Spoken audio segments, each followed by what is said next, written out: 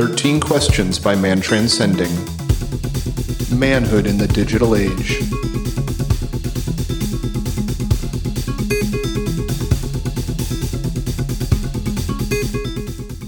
Welcome back to 13 Questions. This week we have Phil with the Amish Inquisition podcast. Adam, I usually don't bring us in. How did I do? Phenomenal. This, I love, it felt very homey to me, and especially considering he's on the other side of the pond. So we're, separate, like way separate time zoned, but I grew up with the Amish with half of my family. So I don't know, it was just a very homey feeling in the naming. And yeah, I really enjoyed this one. It was nice. It was nice to find a kindred soul and to find, I don't know, it was a very harmonious interview. I enjoyed it very much, Bill. Yeah, he's a fellow podcaster, Amish Inquisition. He co-hosts it with two other hosts. The shows are our show, 13 Questions, and his show connected via Instagram, but I later found out that Phil was actually hanging out in our Discord server for quite some time. He's a fellow lurker, much like, I lurk too, so I get it. But yeah, I didn't know that he was in our Discord server until I booked him for the podcast, so that was kind of a fun turn of events. So yeah, and I just thought it would be cool to talk to someone from across the pond, and Phil's, in the community with, he's had Darren and Graham on their show before, and he gets the whole value for value model, and we're riding the same wavelength. So yeah, like you said, it was just very, relaxing. Well, and easy. And to our previous guest who, mentioned that podcasts are the new oral tradition, there was so many flavors of that in this episode. And this is one that I'm going to thoroughly enjoy to go back and edit because I need to listen to it again. And let me know when you're ready to go into a gratitude. Yeah, just do it. Just play the jingle and you can go first. Yeah. Gratitude, gratitude, gratitude, oh gratitude. Gratitude, gratitude, gratitude, oh gratitude.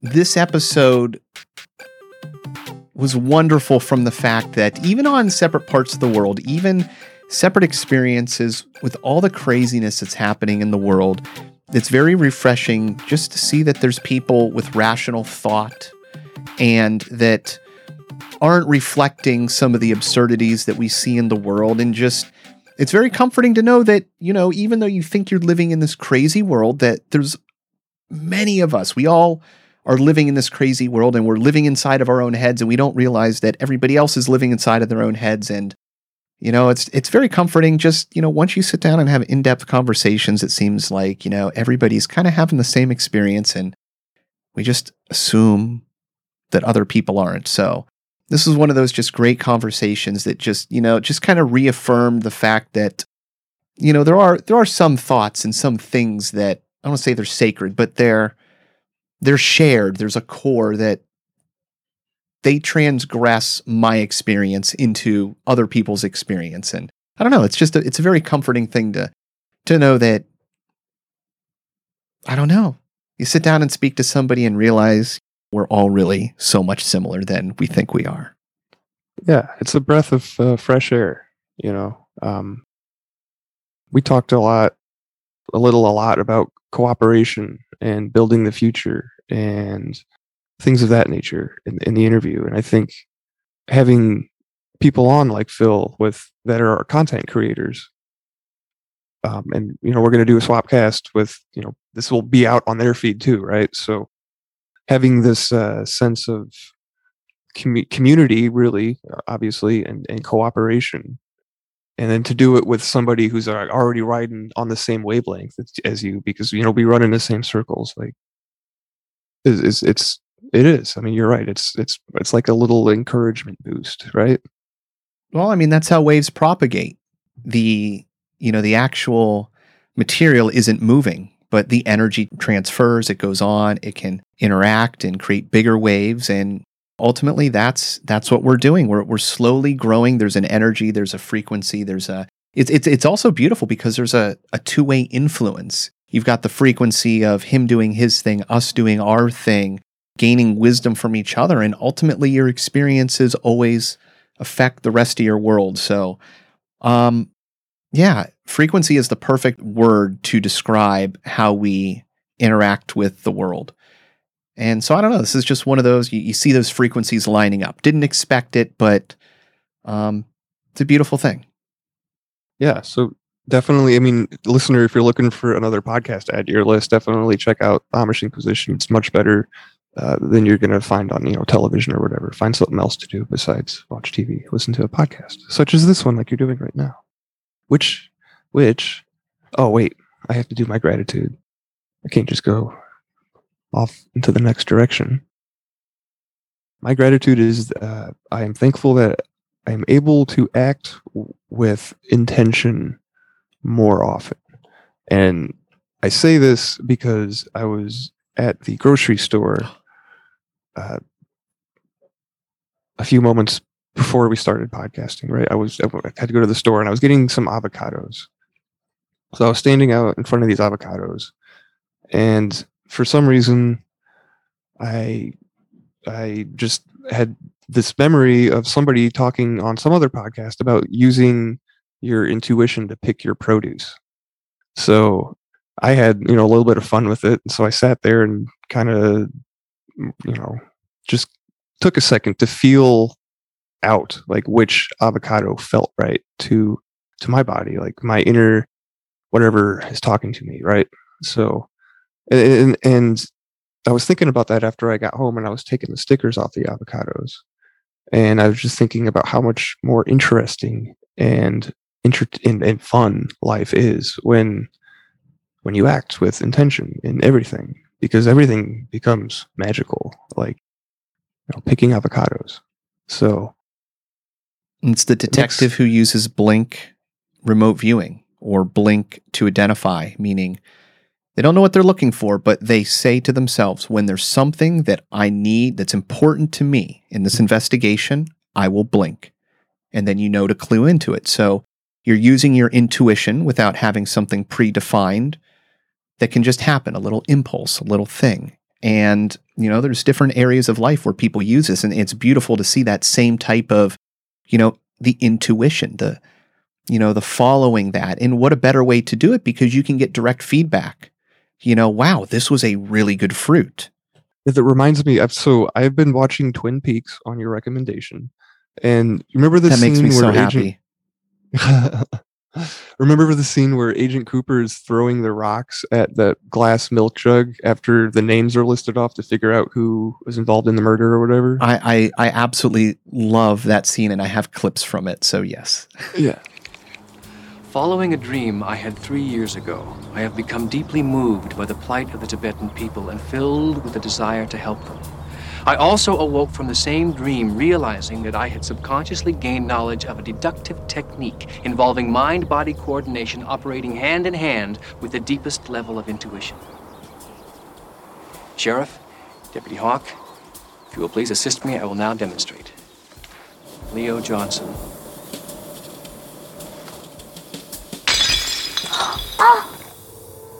Like, so just do that, but like with everything in your life. Yes. You'll have a lot of fun. Mm-hmm.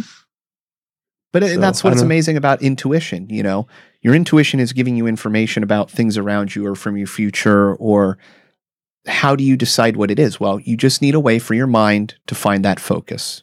So whatever tool, whatever method, and practice, test it out. The fruit one is cool because that can tell you, and maybe if you get a really, really bad intuition on a fruit, hey, maybe get that one and see if it's sour inside. Yeah. Yeah. It could be your superpower. You could be sour fruit man. Sour fruit man. Mint berry crunch. Well, what else do we have going on? We talked a little bit about it in the interview about our upgraded website. we have a book catalog page now. Question 3 book catalog features all of the answers to question 3 given by a guest for every single episode. And so all the books are listed there, and they're all linked to Amazon. So if you are in the market for a book and you would like to purchase one, if you use the link, you can help support the show that way. That is a new development also. So I'm excited for that. And if you haven't read the book from our guest tonight, it's one of the most influential books on my life. Yeah, we won't spoil it. Sour Fruit Man. Spoil it. Yes. I love it. What else is new? We have a new affiliate link with Mark Sloan for his red light therapy. I have yet to build a web page for the website, but that is coming. It's in the works. We also have a Shungite affiliate link, which is kind of in a liminal state. I actually just talked to Derek yesterday. Derek Condit, episode 50, Mystical Wares. That's where Adam and I get our Shungite from that we use personally. And Derek has to rebuild the entire website and affiliate program from scratch by himself.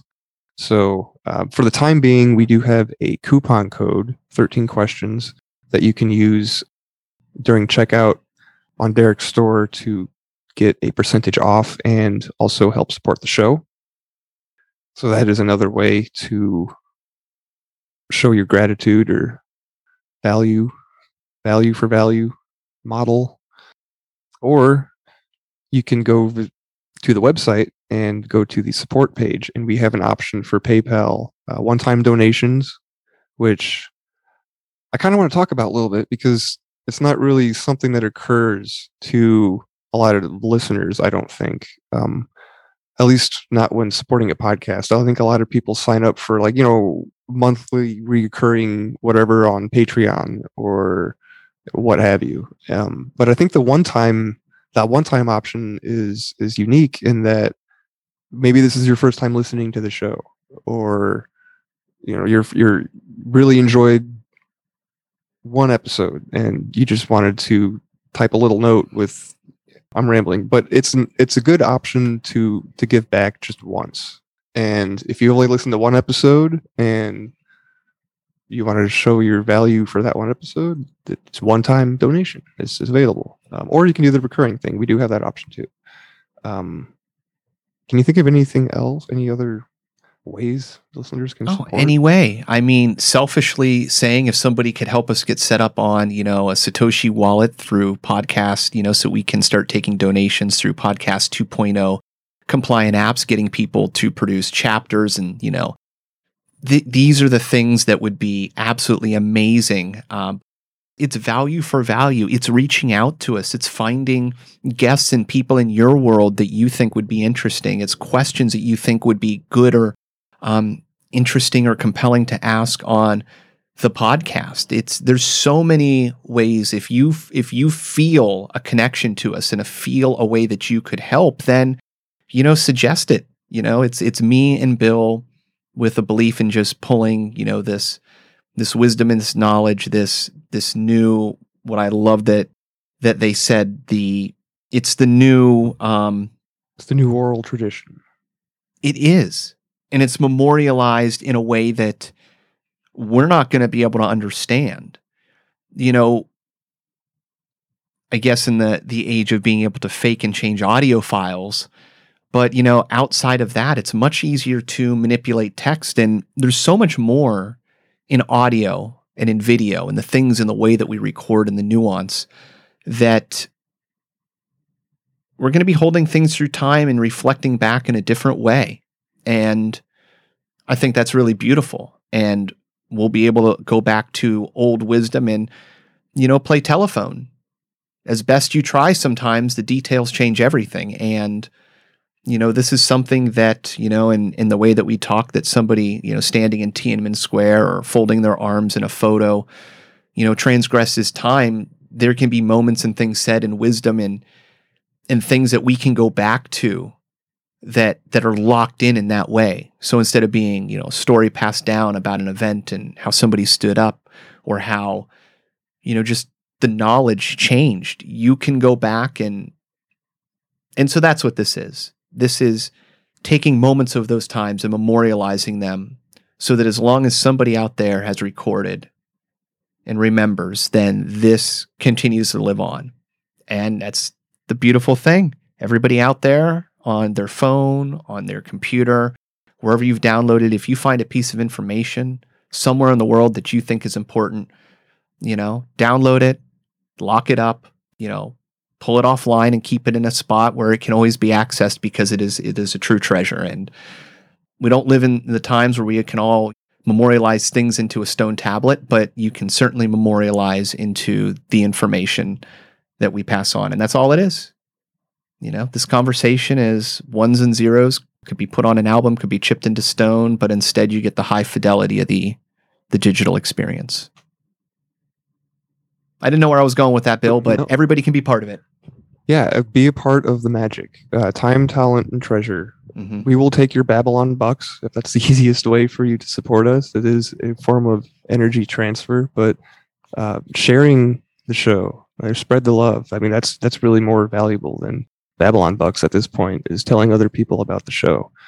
And be a part of the magic. Guest suggestions. The No Agenda Show says it right. They call their listeners producers because to scale what they do with the amount of work that they put in, each week, it couldn't be done with just the two of them. And so people that find value in the work that they do help support them, not just monetarily, which keeps them going and allows them to focus on it full time, but it also gives them resources. And, in the same way that took us finding connections to get tonight's guest, if you like tonight's guest, give us more connections because, we can, continue to just encompass more knowledge from different crevices that our minds just aren't reaching. They're not even thinking of to connect because we don't have the connection. So you, at very least, can be that connection. And if you feel a connection, let us know. Whatever it is. That transference of energy means something, and that's why we're here. Yeah, and we're super easy to get a hold of. We got the email, 13questionspodcast@gmail.com. And if you go to the website, we have links to all the social media there, Telegram, Gab, Instagram, Twitter, if you want to use those. And other than that, check out the book list, the book catalog, Question 3 book catalog, also on the website. And I think that's it. Time, talent, treasure. Be a part of the magic. Website, email, check out the show notes, and listen to the Amish Inquisition. But for now, this is 13 Questions with Phil.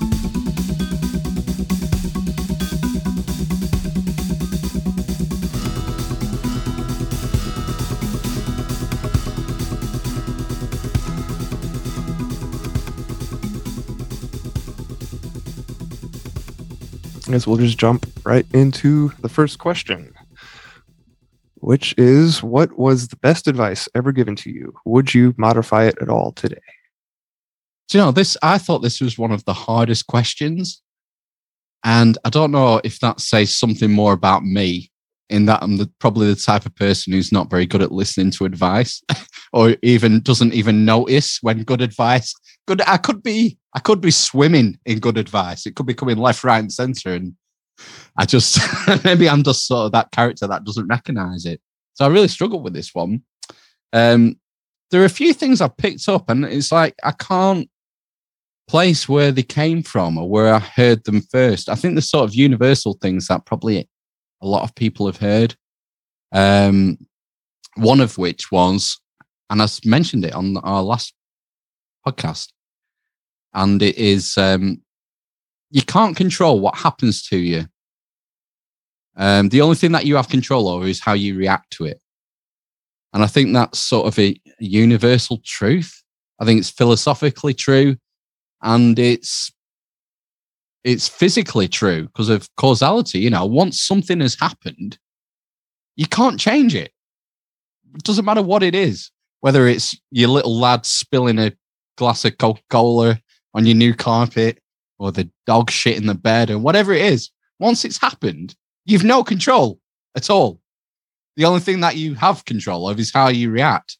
And it's I think it's one of the hardest things to implement because we're so, it's so tempting and so easy to sort of fly off the handle, isn't it?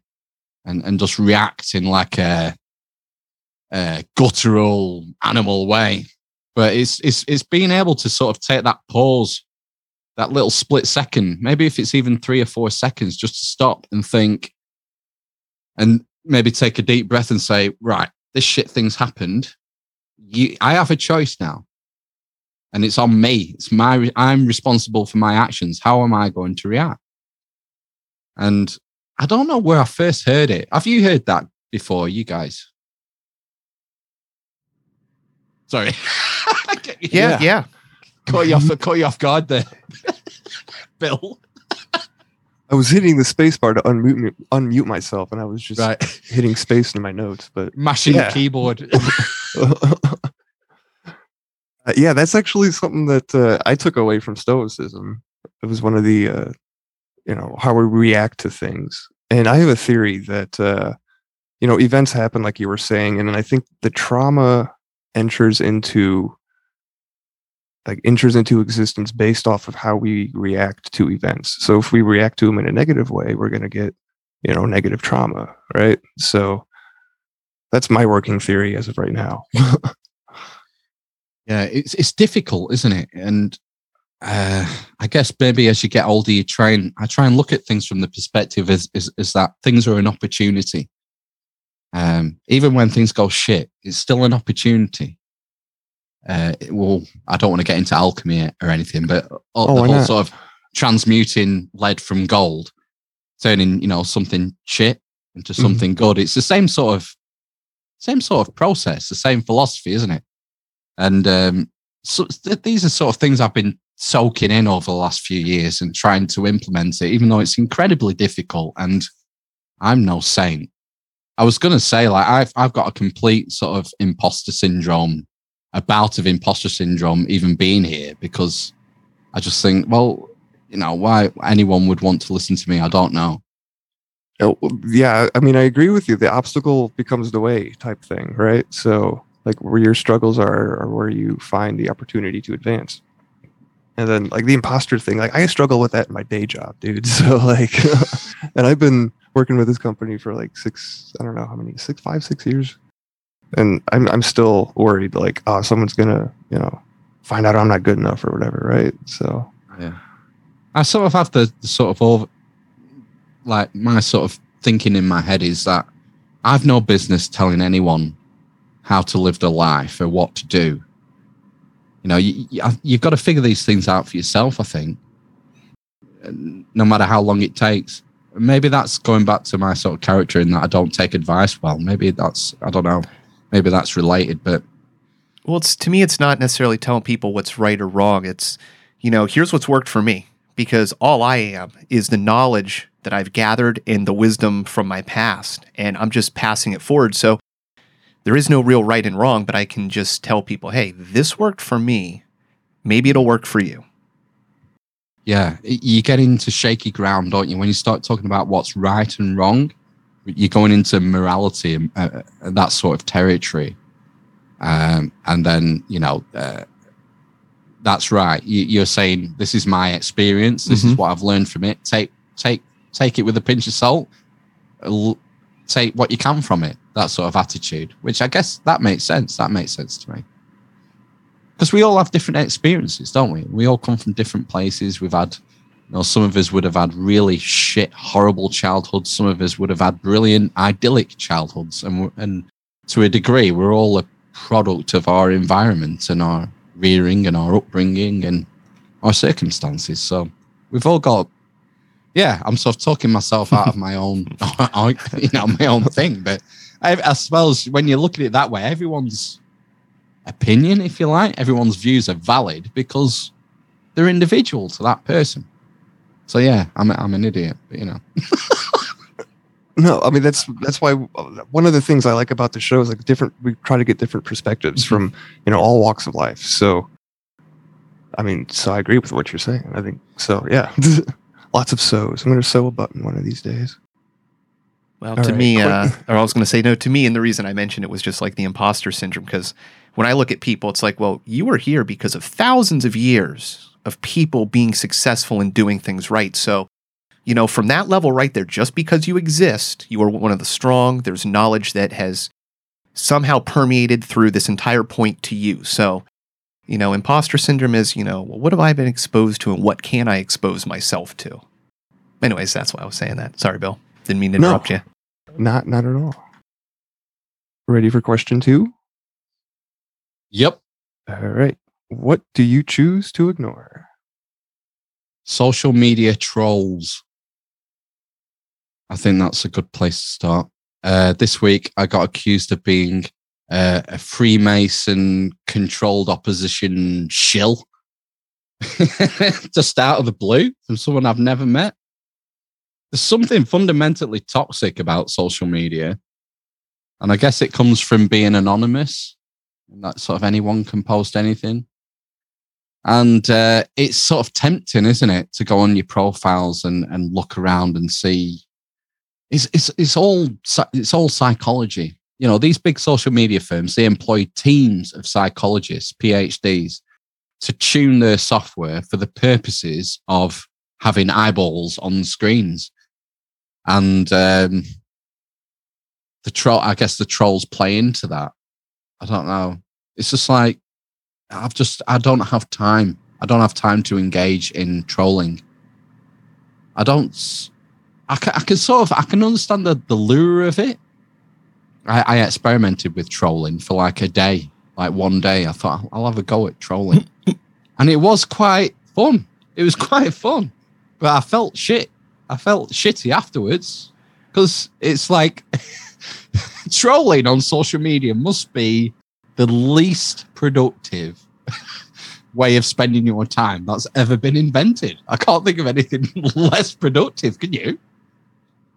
No, I mean, it's an outlet, I guess. If you could spin it in a positive way, maybe. I don't know.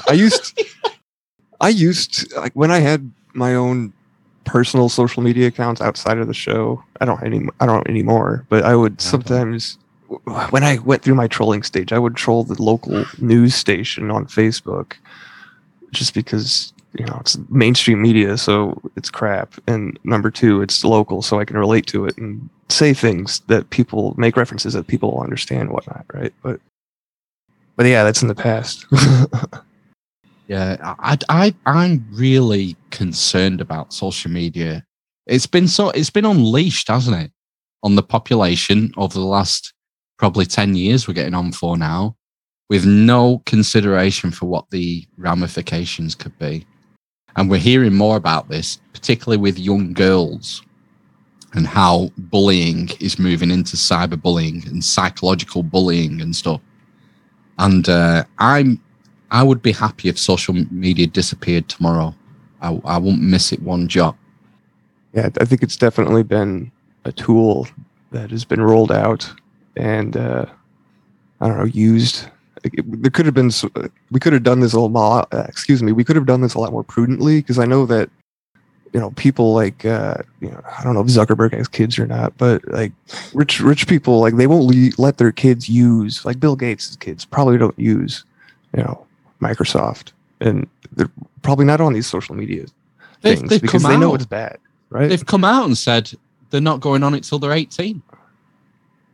Bill Gates and other people.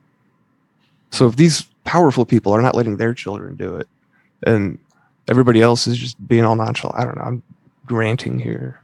I'll stop. And the thing is, as older guys, we're not up to date.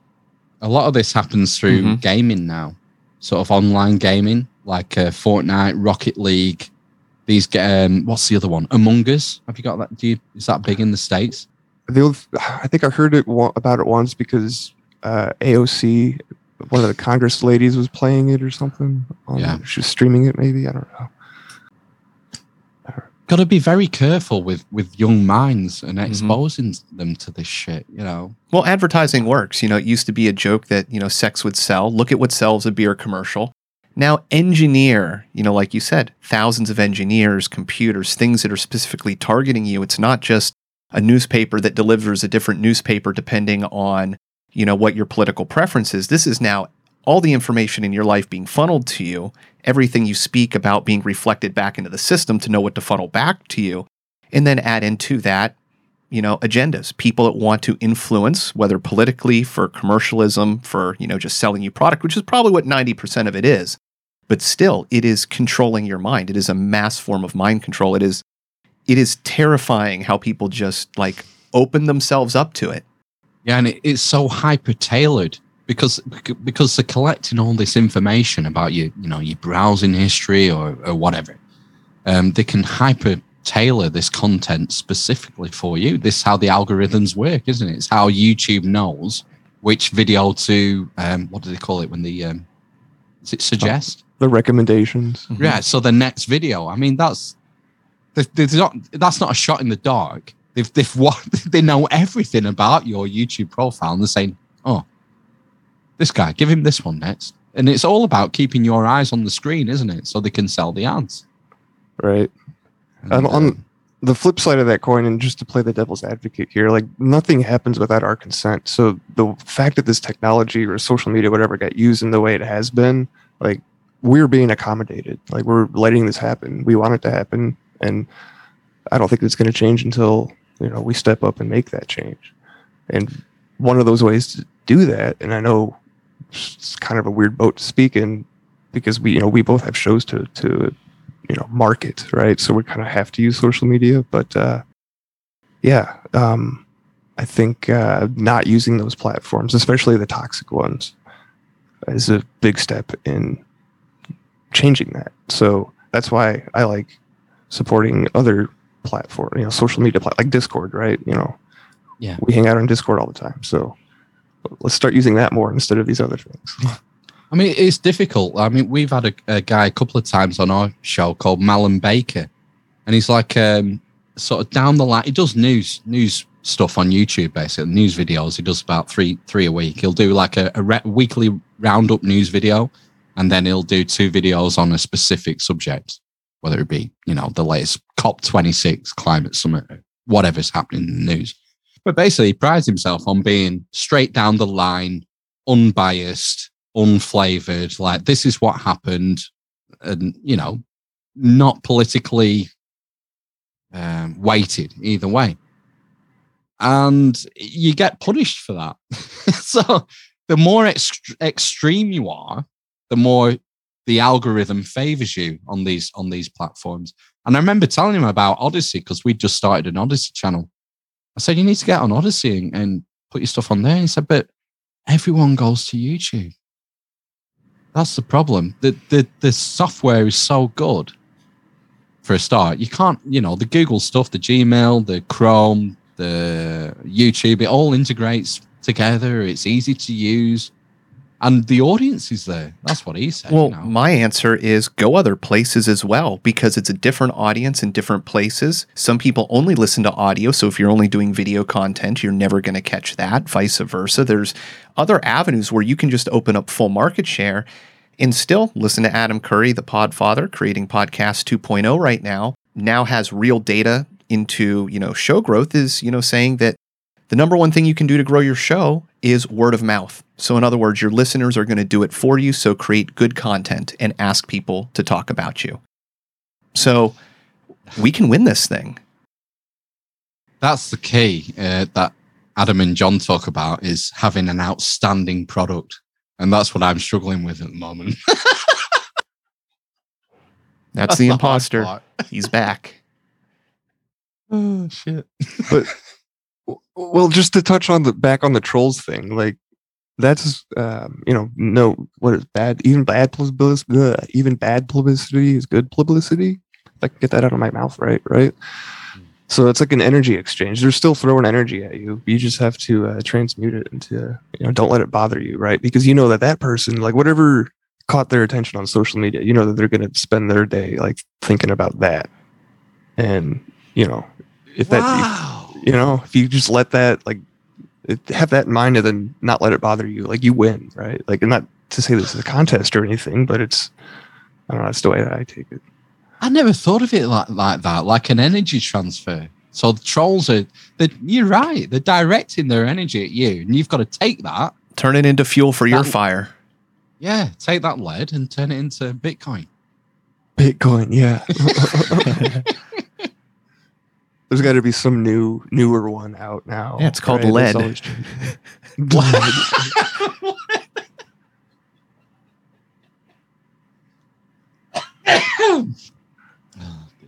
Lead coin. All right. Question number 3. What book has been most influential on your life and why? This is another tough one. I decided, and I know loads of previous guests have said it already, 1984. But not for the normal reasons. I was never a big reader in school. Wasn't interested in books when I was a kid. And we went on holiday before my kids came along. So I'm guessing I must have been about 25, maybe 24, 25, 26, around that age. And we were staying, it was just me and the missus, and we were staying in a little cottage somewhere, and they had a bookshelf. And I picked up a copy of 1984 and started reading it while I was on holiday. And the whole day finished before I could finish the book. So then I went home and I bought a copy and finished it when I got home. But that was key to sort of giving me back the love, not giving me back, finding the love for books again. Because, from the age of, from school age to my mid-20s, I was football, soccer, entertainment, Star Wars, Star Trek. I still love Star Wars, but, media, just like the normal media that you consume. And it was only at that point, I think 1984 was pivotal in me rediscovering a love for books. And now I couldn't name you anything I've watched in the last year or so. And it's quite weird because I feel left out in conversations. I'll have friends talk and say, "Oh, have you seen Squid Game?" or something. I'm like, "What's that?" I don't know what you're talking about. So that was 1984 was pivotal. Just other than being a fantastic book and prescient, even today, it was important that it got me reading books again, and so that was huge. And it's been a gradual process, but I've basically sort of been weaning myself off the media, off Netflix and Amazon and movies and everything else, and spending as much time as I can reading. And I'm sort of addicted to it, really. Any spare minute I get, I try and fill it with reading or listening to podcasts. Some things like, it's this concept of found time. Have you heard about this found time concept? Mm-hmm. No, and maybe not in the way you're explaining it. Go on. Well, say I have a dog, so I walk my dog once or twice a day. The dog's well behaved. I don't have to do anything with him. I'll just take him for a walk, and that's sort of dead time. But I can listen to a podcast while I'm doing that. Or if you're washing the dishes or cleaning the kitchen or whatever, there's like little chunks in your day that might be 30 minutes or 20 minutes. Or on your lunch break at work, depending on what your work situation is, you might get half an hour to yourself. Or if you do a lot of commuting, driving, it's just sort of filling this time, which would normally be essentially useless. You're on a subway train for 30 minutes. I guess people would have read the newspaper or something back in the day. Right. More and more people are sort of taking in media at this point, whether it be podcasts or audiobooks. I like a lot of audiobooks. Audiobooks are a different beast, I found. Sorry. How do you mean? Different to podcasts? Or yeah, definitely books? Both. Like podcasts, so you're listening to a conversation, it's more organic. And then books, when you're reading books, like that's your own voice in your head and you're going at your own pace. And like with audiobooks, like it's hard to follow along if you don't have the text, like I find anyway. And then like it's harder to concentrate. I don't know. It's just my opinion. You gotta like close your eyes and There's also a lot of authors. I started off with podiobooks.com where people were doing audio versions of serialized books, and then also some authors releasing them also in written format as well. So when you listen to, the author reading their own story, it in a serialized fashion, it brings a different flavor. So I'll introduce you to some of that audio. Maybe I'll bring into the audiobook world, Bill. Awesome. I mean, a lot depends because I use Audible, and a lot depends on who's reading it, and also the audio quality on some of them is absolutely shocking, like unlistenable.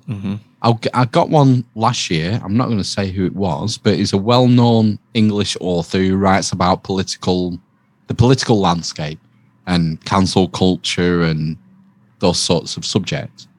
And I got it off Audible, and I got through maybe a chapter and a half. I had to delete it. It was like, have you just recorded him in his bathroom on a dictaphone? Could you not pay for him to go into a studio and do this properly? Because it's so accessible, isn't it? Audio equipment for, a couple $100, couple $100, you can have a really good setup for recording the voice. I'm using a $23 microphone. Exactly. Yeah. And I downgraded from my $130 microphone because this one sounded better. So really? Yeah. Yeah. So what are you on now, Adam? Oh, what is that? I forget the model. It is a Behringer. It sounds like you're in a solar vortex. It's a XM 8500. I had to lift up my phone guard. Yeah, it's a great little microphone. I was using a Sennheiser, 835, I think, which is a great microphone. You sent that one to me. Yeah, I do, and I have two of those. That's why, because I kept the one I think that has the switch on it. I could be wrong.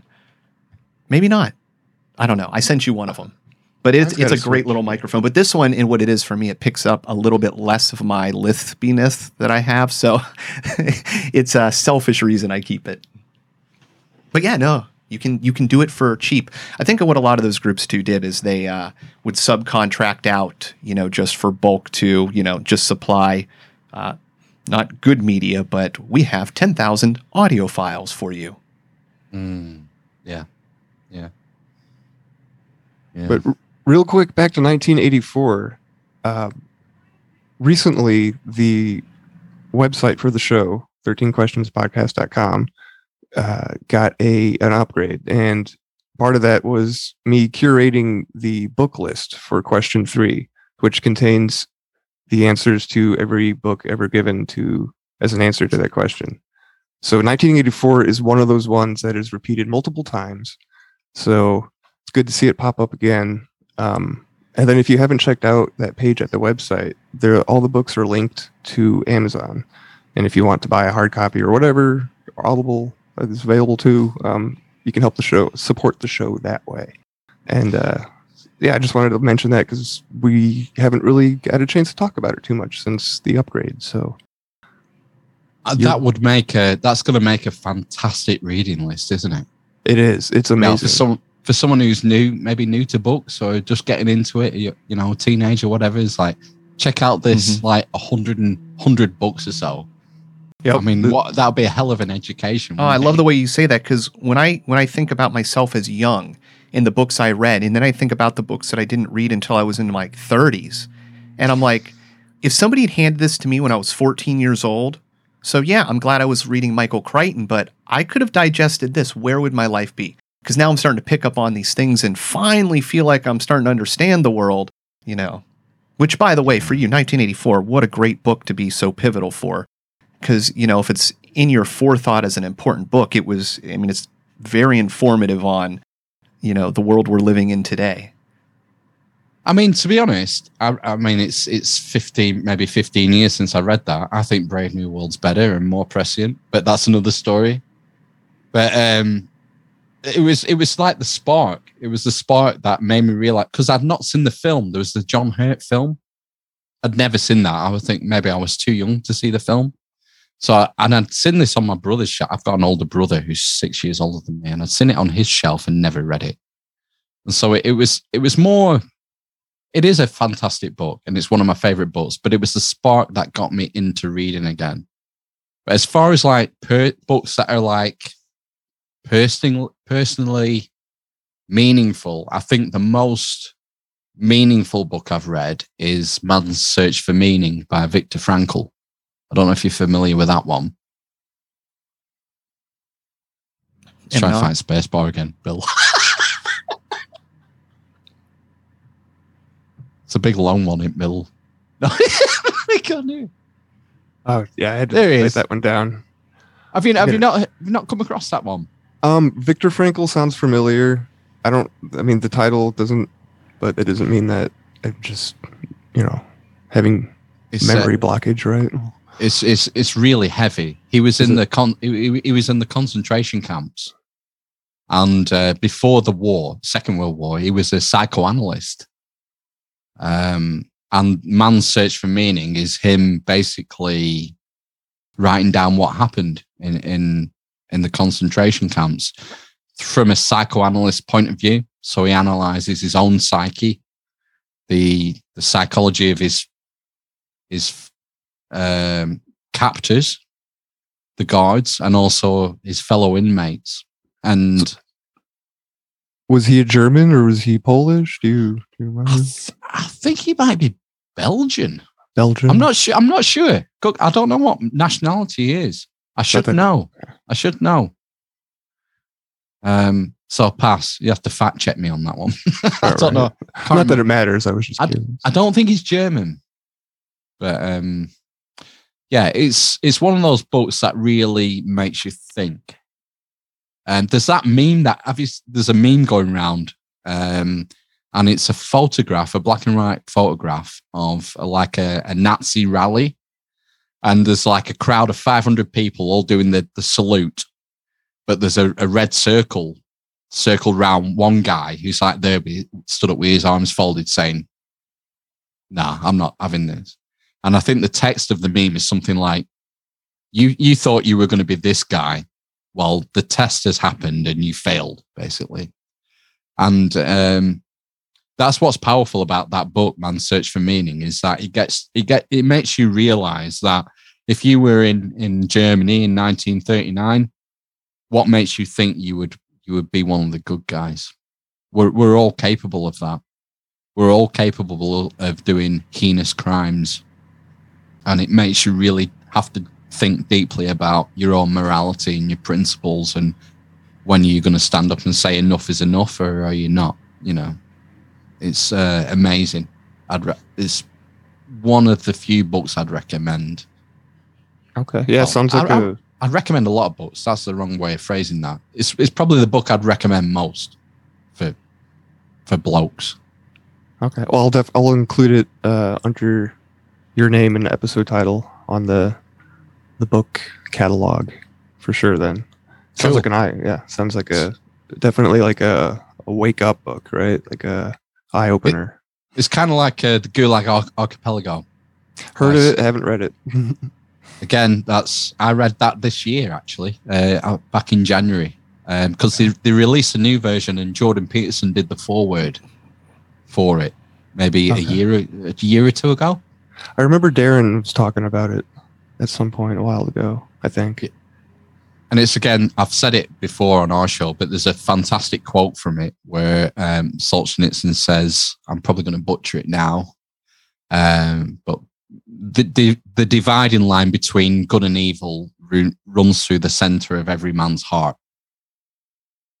We're all capable of it, basically.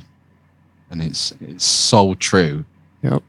And such a wake-up call.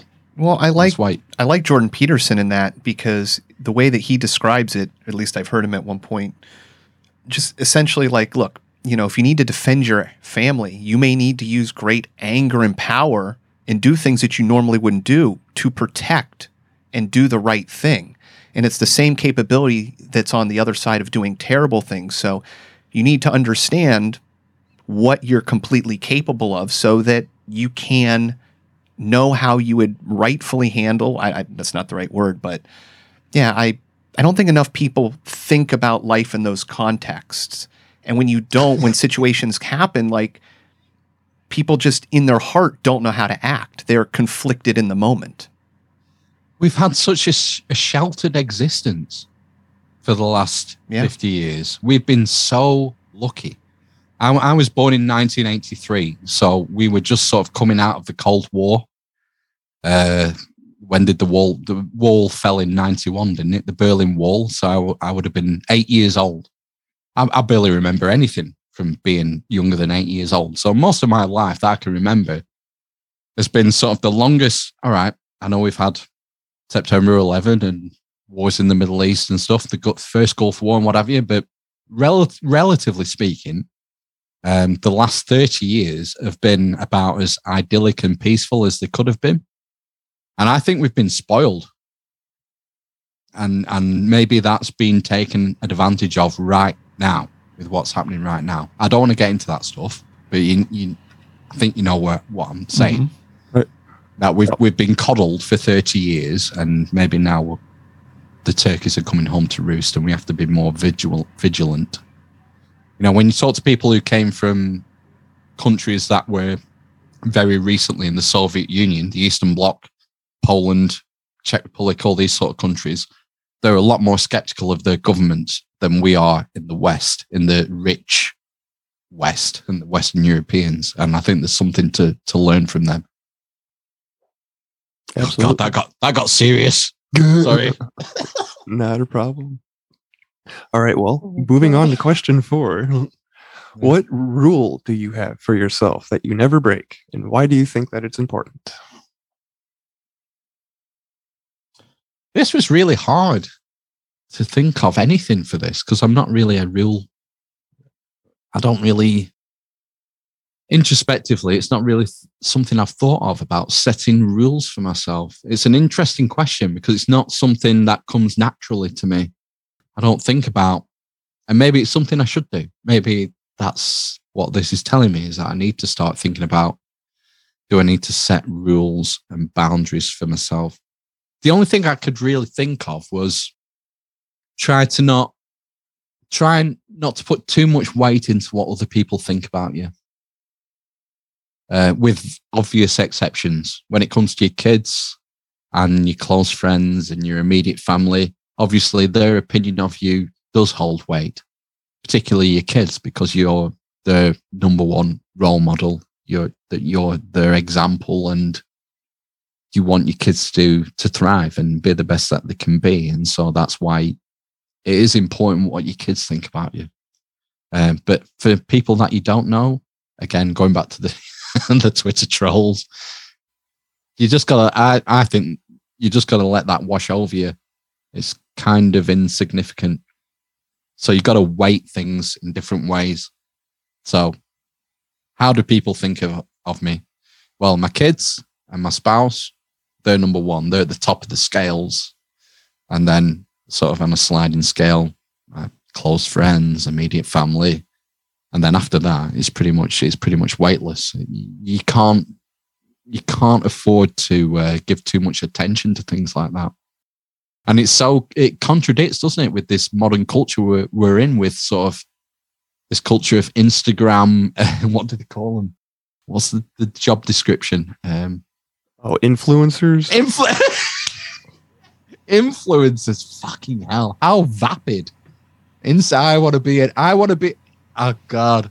I can just, if my kid comes up to me and says, "I want to be an Instagram influencer when I grow up," I would just think, "Oh my God, I've failed. I've failed as a parent." You know, I wanted to be a paleontologist or an astronaut or, you know, something like that. But I want to be an Instagram influencer. Fuck. What a state of affairs we're in. That's terrifying to me. If that's what kids today are aspiring to. The power of social media. Oh my God. Yeah, forget vapid. doing I hate anything it. actually useful, right? Yeah, it's when you sit back and watch. They're very useful. They're very useful at selling products. And that's about it. Yeah. Yeah, Idiocracy is slowly becoming a documentary. And 1984, for that matter. Kind of terrifying, but you got to laugh at it because it's so ridiculous, isn't it? It's just so ridiculous. Yeah, I saw a meme with the it was an Amazon center that they built in like Tijuana in this like, disgruntled, it's just this town that was in, shambles, and then this brand new pure building, and it's compared up to the Costco in the movie Idiocracy in just the middle of a wasteland in this perfectly square building. And I was like, you cannot make this up. If there, there's something about this, media informing reality or something. You got to disengage. That's the only way. I mean, it's hard. It's hard because it's thrown in your faces. And I think it is hard for the kids because you run the risk of feeling excluded, don't you? If you're a, 11-year-old or a 12-year-old kid, personally, when it comes to my kids, I would like for them not to have a smartphone until they're 16 at least, maybe 18. But the peer pressures come in. So if the best mate's got one, the best mate's got an iPhone at 15, then there's sort of this pressure, and you don't want your kids to feel excluded. And to it's a hard balancing act, and we're navigating this for the first time. This is novel. This didn't exist 10 years ago. Well, and it's ubiquitous. It's everywhere. You're not going to be able to keep them from getting it. Back in the day, it was porn magazines or cigarettes or alcohol. Kids are going to find a way no matter what your parents are trying to do. Now it's, information that's available everywhere with just a login. Nobody's checking credentials. Yeah, social media is amazing. Different beast that we all got to figure out how to tangle with. But just to touch on, like, not worrying about what others think. I think as a fellow podcaster, like I find that I have to remind myself that whenever I put out, whenever we release an episode, like maybe it won't, and I have to push these thoughts of like not being received well out of my head, right? Because at this point the episode's out, it's out of my control, and how it's received isn't, it's not up to me. So even though, like, I don't know, I'm rambling here, but yeah, not worrying about what other people think. Well, this isn't like a performance podcast. This is just a natural thing, a natural conversation. And so if it isn't well received, there's nothing you can do about it. You can't act. You can't pretend to be something you're not, Bill. You just have to put it out there, and it doesn't matter. You've just got to let it wash over you. And I believe there is an audience for everyone out there. And the trick is finding the audience, isn't it? Or at least getting the audience to find you if you put this stuff out there.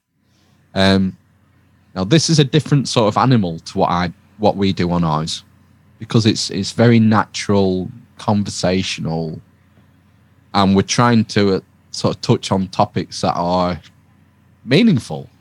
That's the whole point of it. Listening to this podcast this is why I shouldn't be on here. Listening to this podcast is supposed to be meaningful. It's supposed to help people in some way. You're supposed to gain something from it rather than just a lot of podcasts are just entertainment. They're just filling that time where you're walking the dog or doing the dishes, whatever. Whereas this is something extra. This is about trying to pass something down and create something meaningful, which is admirable. But you can't worry about what people will think about it. You just have to do your best and stick it out there, and it is what it is. Yeah, those very kind words. Thank you. It's a nice little boost of confidence. I heard Joe Rogan talking about deciding what is funny once, and he was saying that essentially, well, if I think it's funny, then there's going to be other people that think it's funny. So you can kind of just trust in, just doing the best you can. That's all you can ever do. You can't, there is an argument. If you feel that you've put something out and maybe you didn't put in 100%, or you feel, I could have just nipped that better, I could have done this better, then maybe that's where some insecurity can seep in. But if you've put everything into this, whatever it is you're doing, it could be anything, it don't have to be podcasting, but if you've put everything that you could into it, that's the best you can do. It's all you can do. And there is no point wasting any energy thinking about any longer what other people might think about it, because that's all you can do. And we're all human. We're all fallible. We all make mistakes, me more than most. you just got to let it go and say, right, well, it's another day. The sun's come up. Thank fuck for that. The sun's come up. It's another day and we go again. Right. What have you got to lose? Start looking at the next episode or whatever. Absolutely. Looking Yeah. into the Why future. not? Yeah. All right. Question number 5. If I were to ask your best friend, what is the one thing they would say you need to work on the most and why? I should have really asked him. I could have even recorded him. That would have been But cool. He probably would have trolled me though. he would have called me a Freemasonry shill or something. You heard it here That's first. a tough one. Sorry, Adam. I said you heard it here first. Yeah, yeah. I think I have a tendency to be careless with my use of language. I think that's what he would say, and I agree. So, it's a really difficult thing because you don't want to drift into the realm of self-censorship where you start deliberately restricting your speech because you're worried about offending people, even though that sounds like a virtuous thing and something you should do because you shouldn't want to offend people. It's a really hard sort of subject to talk about. But I think I'm careless in some ways in that sometimes I say things for effect, to get a reaction, to push a boundary without really considering.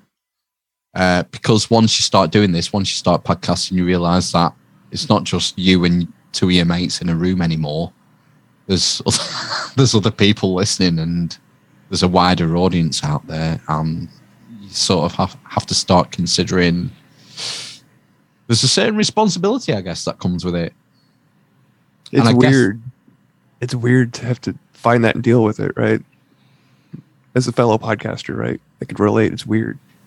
And it depends on your personal situation as well. So fortunately, I'm self-employed. I'm unsackable. Mm-hmm. My income is secure. But my 2 co-hosts, one works for the NHS, the National Health Service, and the other one's in the corporate world. And you've got to be bloody careful with what you say. Because if someone finds out... It's so crazy. You heard the story about that woman who went up in an airplane and she tweeted something. Oh, yeah. And by the time the plane had landed, she'd been fired and there was a Twitter storm and all the rest of it. And this is only going to get worse. So, I suppose that, the guys on the other side of my argument would say, well, you can have free speech, but it comes with consequences. And the consequences might be that 60,000 Twitter trolls try and cancel you because you said a naughty word or whatever. It's hard. It's hard. This is why we don't, I don't mention my wife's name on our show, and I don't mention my kids' names. And it's because they're not accountable. It's me on the mic. I'm the one who's talking. I can be accountable, but, my family, my kids, they're not there to defend themselves. She's not there to give me a dig in the ribs if I say something that was offensive or clumsy or whatever. Yeah, I think language is tricky because you're casting spells when we use it. Spelling, right? And it changes. It's It constantly evolving, isn't it? And what would be acceptable speech 20 years ago isn't acceptable speech today. And things that we're recording now in this room and putting out on the internet might be acceptable today, but listen to this in 20 years and our kids will say, oh my God, what a chauvinist pig or a fascist or a racist or whatever, because social ideas change over time. Yeah. Well, It's kind of like the Overton window idea, right? Moving the Overton window. The weird flip on all this is that we've gone to a situation where people get upset for the way that the words that you say instead of what you're really thinking. And that's why comedians continue to fascinate me as being just an integral part of society. People that are truly free. People that can go out, make their money by sharing their thoughts that cross all these bounds. because people know they're not serious with what they're thinking. And if you refuse to think of something, you refuse to give it light, you drive it into the shadows. History repeats itself if you don't know about it. So, bringing terrible things to light should not mean that you believe in it. And then once you start to do that, then it's very weird, because it's directly to what you said. It's controlling the words. The words control the thoughts. And, how can you make sure that never happens if you're no longer aware? So to me, it's the most terrifying, aspect of this change. And if people could just get back to the, it's what you think, not per se what you say. You shouldn't be held accountable for tweets 15 years ago, or, as off color as her joke or tweet was, it was a poorly planned joke, and we've all made those, and we shouldn't be, forced to hang on those. Did she really mean what she said? No, probably not. Sorry, Adam. No.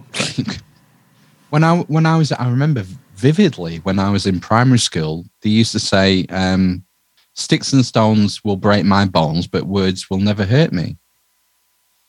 And that sums it up. You say what you want.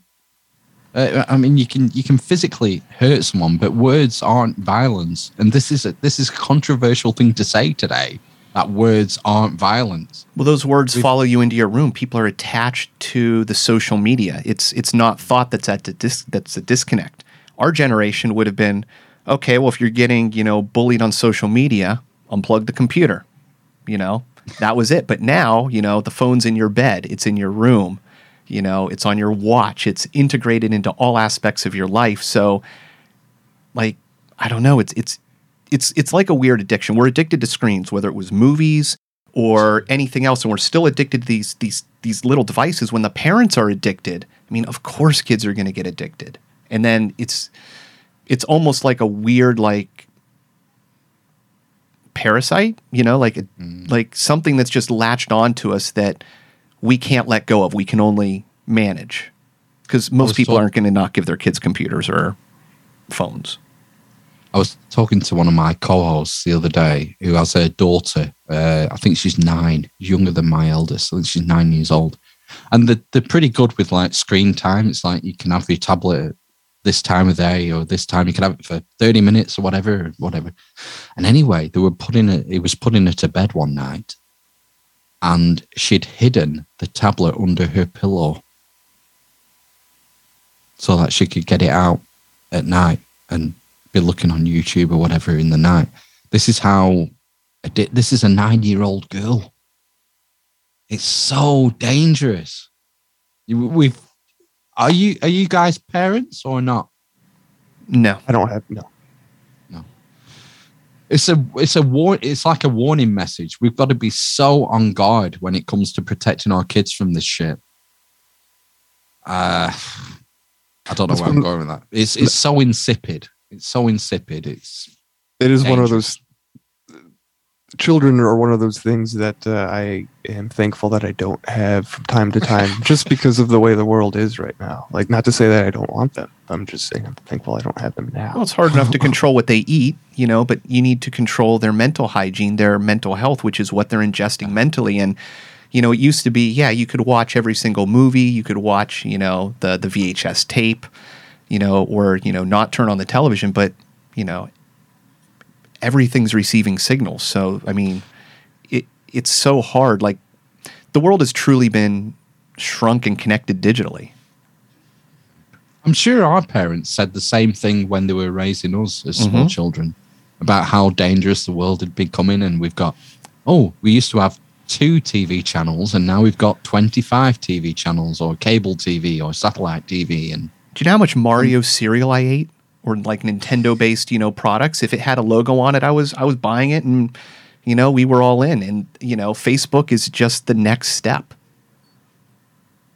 Yeah. Read. That's metaverse or whatever.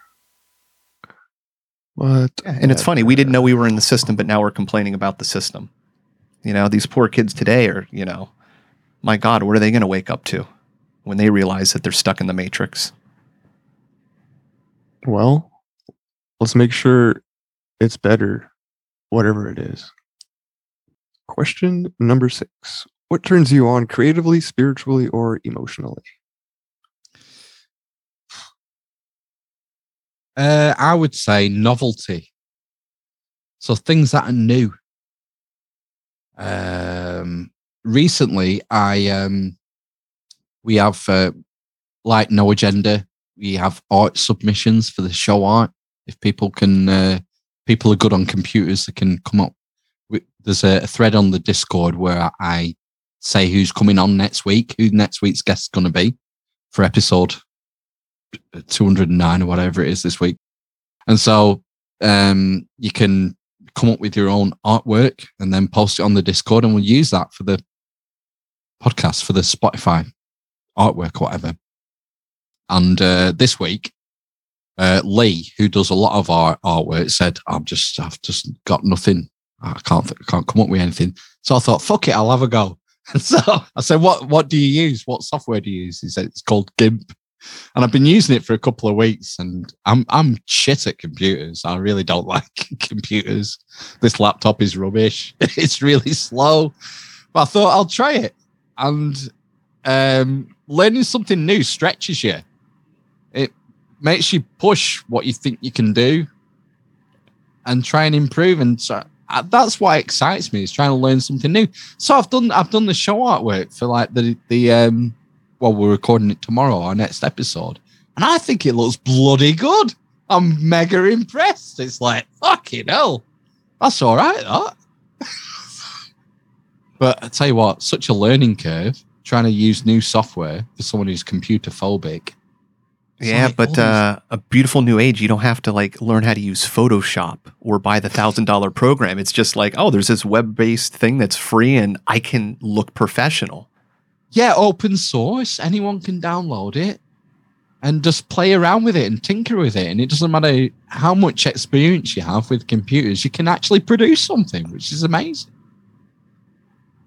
So that excites. I think, yeah, novelty is very exciting. Anything that's new gets me going. That's awesome. And wanting to try things. Because otherwise, I suppose you're in danger of getting stuck in ruts, aren't you? With your creativity. I've not really, music was a big thing in my life. It has been a big thing in my life. I play guitar, and I've played guitar in bands since I was about 13. I've probably spent most of my life in at least one band. I remember being in 3 bands at one point.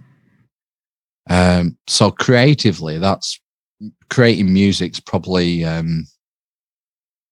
one of the more important outlets I've had in my life, but not so much over the last 2 years because I don't play at home. I don't play solo. I like playing with other people in a band situation, and there's like a reciprocal relationship. I don't know if you two have played in bands or so, but I do not. I have not. I don't know any instruments. It's a skill that I wish I had. Maybe I'll change that. When I first started, when I was like 13 or 12 or something, you were just practicing. You were trying to learn songs. So I think it was Wonderwall. I was trying to learn Wonderwall by Oasis, and you just play it over and over and over and over till your fingers hurt. So you had to stop because your fingers hurt. And then I got to the point later in my life where I just stopped playing at home. I wanted to be playing with other people, and there's sort of, you develop relationships when you get into a band who are like a tight band. It's almost telepathy. It's really weird. It's like you can look at a bass player and he can look at you, and you know that a chord change is coming, a chorus is coming, or a bridge or a verse, whatever. It's really weird. When you go, if you have a good relationship, kind of rambling now. No, it's a different type of communication. It's non-verbal and it's different. It's just different all around. Well, you're syncing. You're in sync with each other as a unit, rather than being an individual who's playing in your bedroom. Mm. You're syncing up with each other, and you're playing in a relationship. You're playing off each other. You'll hear the drummer do something. He'll do something weird on the hi-hat, and you'll look over him and you'll give him a smile and say, "Fucking hell, I heard that, and that was ace. Do it again." do it on the next chorus, because that was brilliant. You have this reciprocal relationship. Same thing, there'll be a solo break and you'll play something, you'll experiment with something, and you think, fucking hell, that sounded all right. And you look over at the drummer and he'll be smiling, he'll be grinning, saying, that was ace. It's like definitely a non-verbal. There's some sort of synergy going on in a band situation. It's quite primal. bizarre. It's primal almost, right? Like music, like this goes back fucking before time, right? So it's forever. It's where our oral tradition comes from. Said this. I can't remember which episode it was on a few weeks ago. But we seem to sort of downplay. If you go back thousands of years and we think about before writing, before ancient Sumer or Babylon or Egypt or wherever, and we think about stories being transmitted through oral tradition for thousands of years, and we sort of write that off as like, we equate it with Chinese whispers, and there'll be errors, and that's not true. That's myth. And these primal people, how accurate can their oral traditions be? But I remember saying, like, well, how do we teach our kids the alphabet? We don't say A, B, C, D, E, F, G. We say A, B, C, D, E, F, G. Once you put a melody to the words, it just sticks in your brain. That's how we teach our children the alphabet. And it goes back thousands of years. How do you, it's like, I can remember lyrics from Michael Jackson and Prince songs from 30 years ago because they have a melody attached to them. For some reason, that sort of imprints it in your brain. It's weird. It's mind control. That's why we have our gratitude jingle. Like, jingles work to sell stuff. Like, our gratitude jingle is all about getting people in the gratitude state. So if we can get that to stick in your head and be an earworm and like maybe change your day. And that's why, I support Felix, the guy that made the gratitude jingle on a monthly basis through Patreon, I think. Yeah. And the amount of jingles that man has made that have showed up in the podcasts that I listen to, like, so yeah, he definitely deserves a shout out here. And yeah, music it's magic. Does he do commissions, Felix? Commissions? I don't know that. I'll put you in touch with him, okay? I don't know exactly. He did have a price for a while. I don't know if it's changed or not, but yeah. Yeah.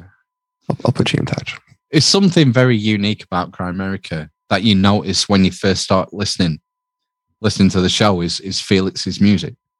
It's like a USP. There's something very special and unique about his music. Yeah, there is.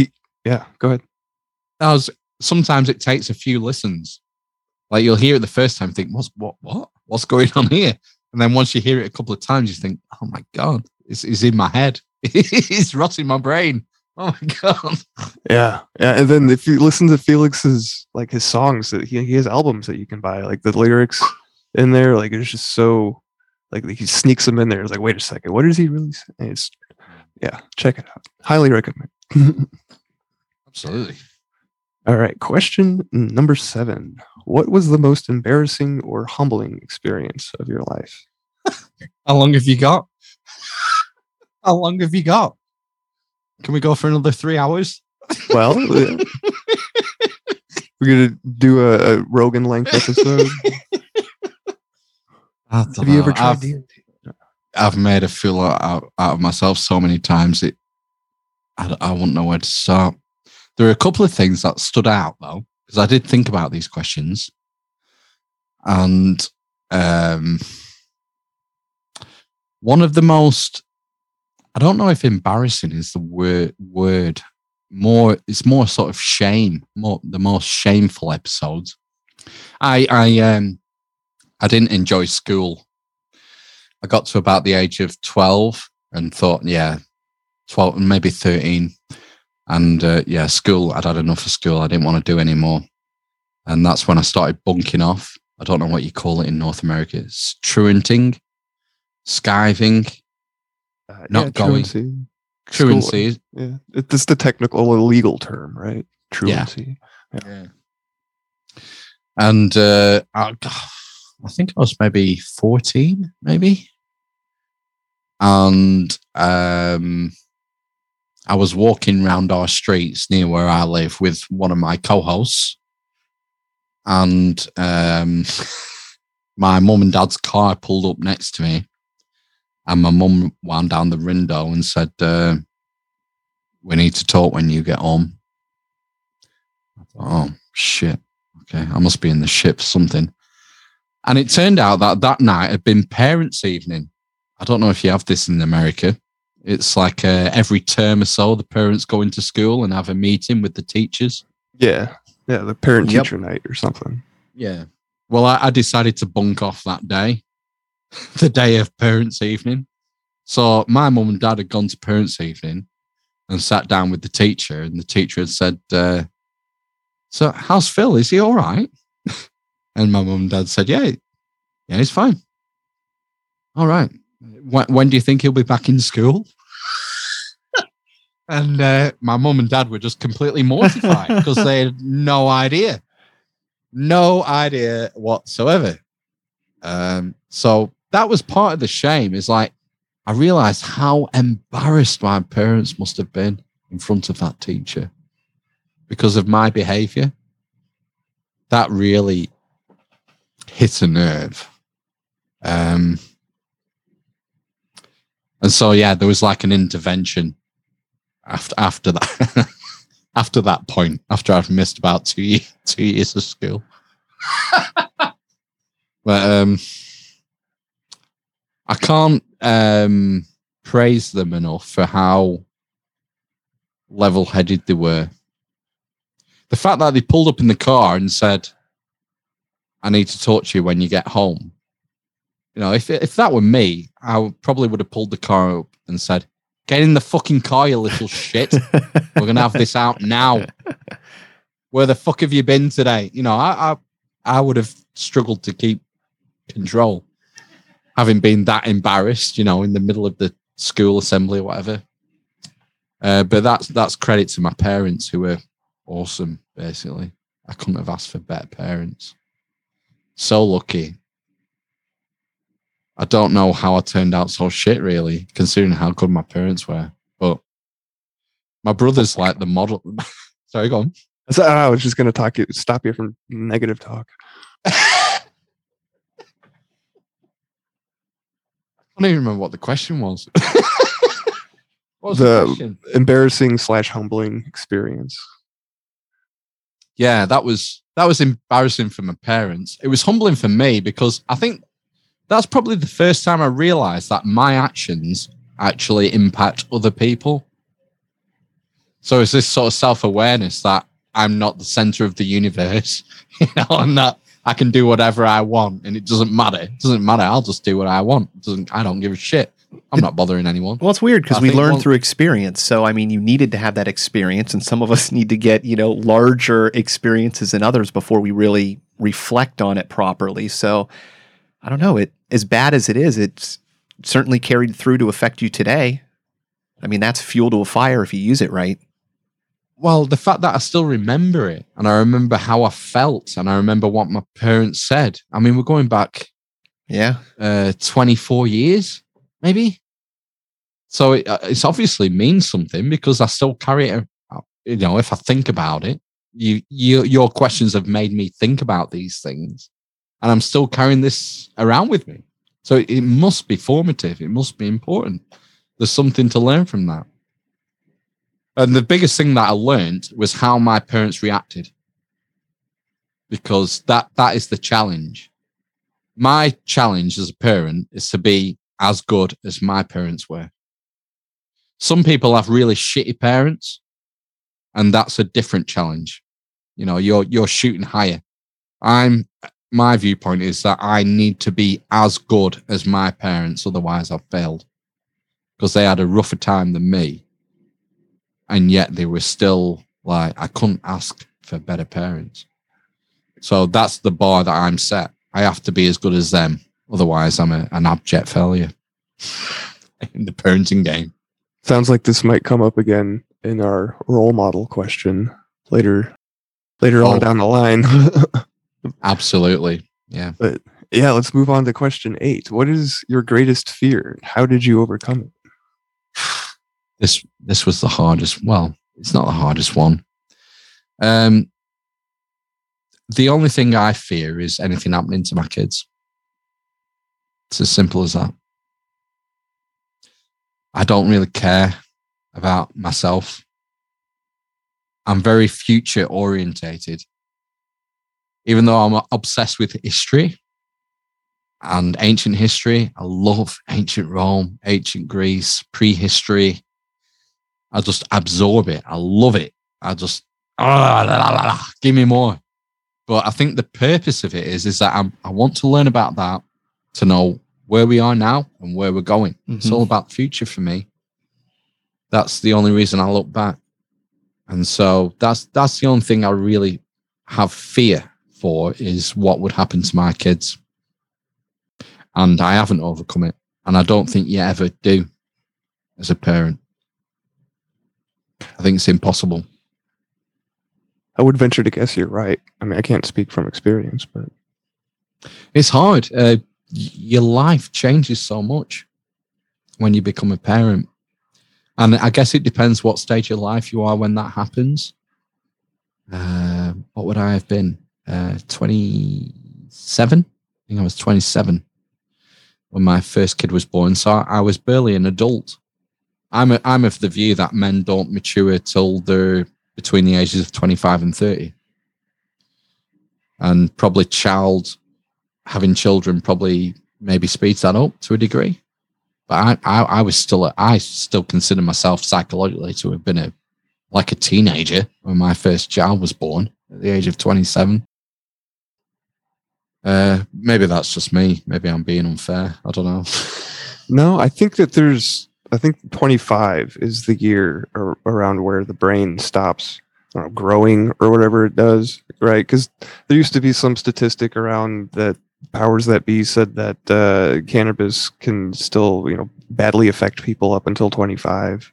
I don't know. It was obviously it's propaganda, but There's some biology in this. It's the prefrontal cortex, isn't it? Mm-hmm. yeah. So they reckon there's a discrepancy, don't they, between girls and boys? Whereas in girls, the prefrontal cortex finishes formulating earlier, maybe the age of 18 to 20.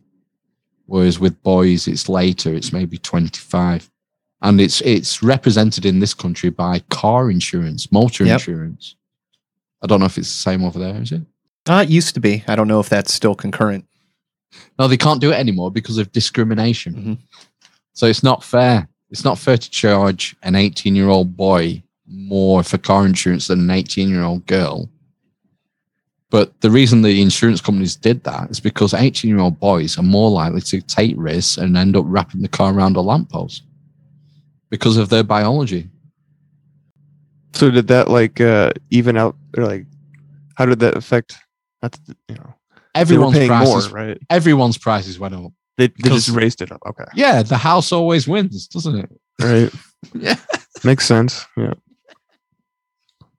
Yeah, we're also having less formative experiences. You said it well that life is progressively getting easier and easier. We're not having as challenging of experiences. Culturally, we're not doing, the walkabout, or at a certain point you have a test that pushes you beyond your limits.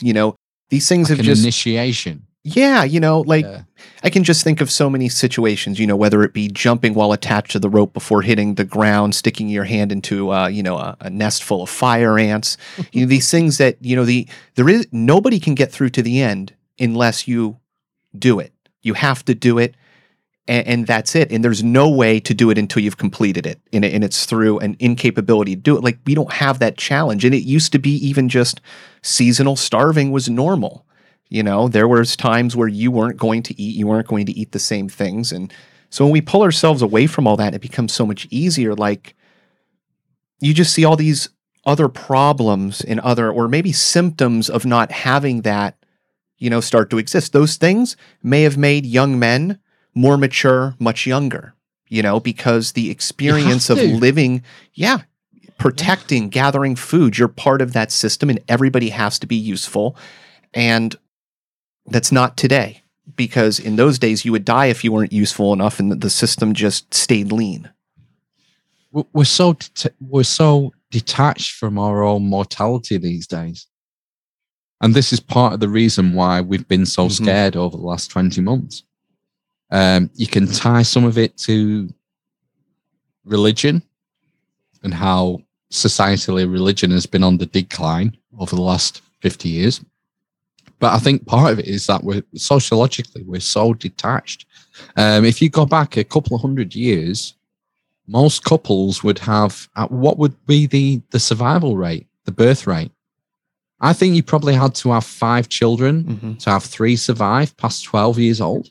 Yes, way back in the day, they wouldn't even name the babies until they get reached like 5 years old, 2, 3 or something like that, right?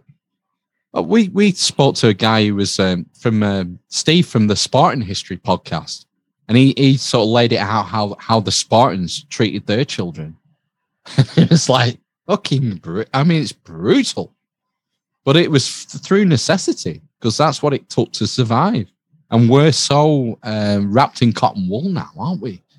I think maybe we've gone soft. Well, every time I go to the supermarket and it's raining out and everybody's waiting and not going out, that's when I'm like, okay, what did you people like? What happened before there was structures and umbrellas? Like, I'll just go out as, even if I don't want to, just as a matter of fact of like not letting this structure control me in the world.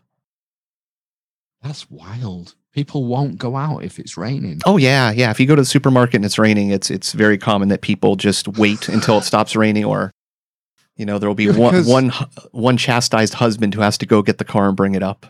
You want to move to fucking Lancashire? It never stops raining. You'll never leave the house. Listen. This is South Florida, so I mean, seasonally that is exactly the case, which makes it just as weird. Wow, that's wild. Fuck. Yeah, if I waited for nice days to go out and do yard work in Michigan, I'd never get anything done. But it's to your point, at least a certain segment, and we all have become, soft. Nobody, unless you're, like an athlete, is exercising as much as people had to, just for normal day-to-day life than we do today. So we're very lucky. It goes back to, was it you, Adam, who was talking about stoicism before? I think I had mentioned it. Was it Bill? So like this philosophy is like sort of the antithesis, isn't it, to this cotton wool, mollycoddled lifestyle we have now. But it's just it's not inaccessible. It's not it's not provided to us via the culture, is it? Stoicism for an example. You have to go out of your way. If you want to, read Marcus Aurelius' Meditations.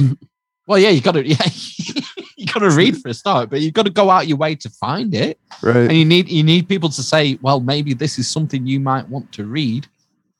Otherwise, you're never going to find it because, the Kardashians is on or whatever. Exactly.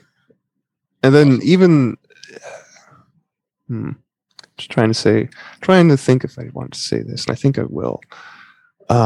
Even with Stoicism in particular, so the access to that topic in general, it's hard. They're not going to find that on Netflix, right? So I did find a group on the internet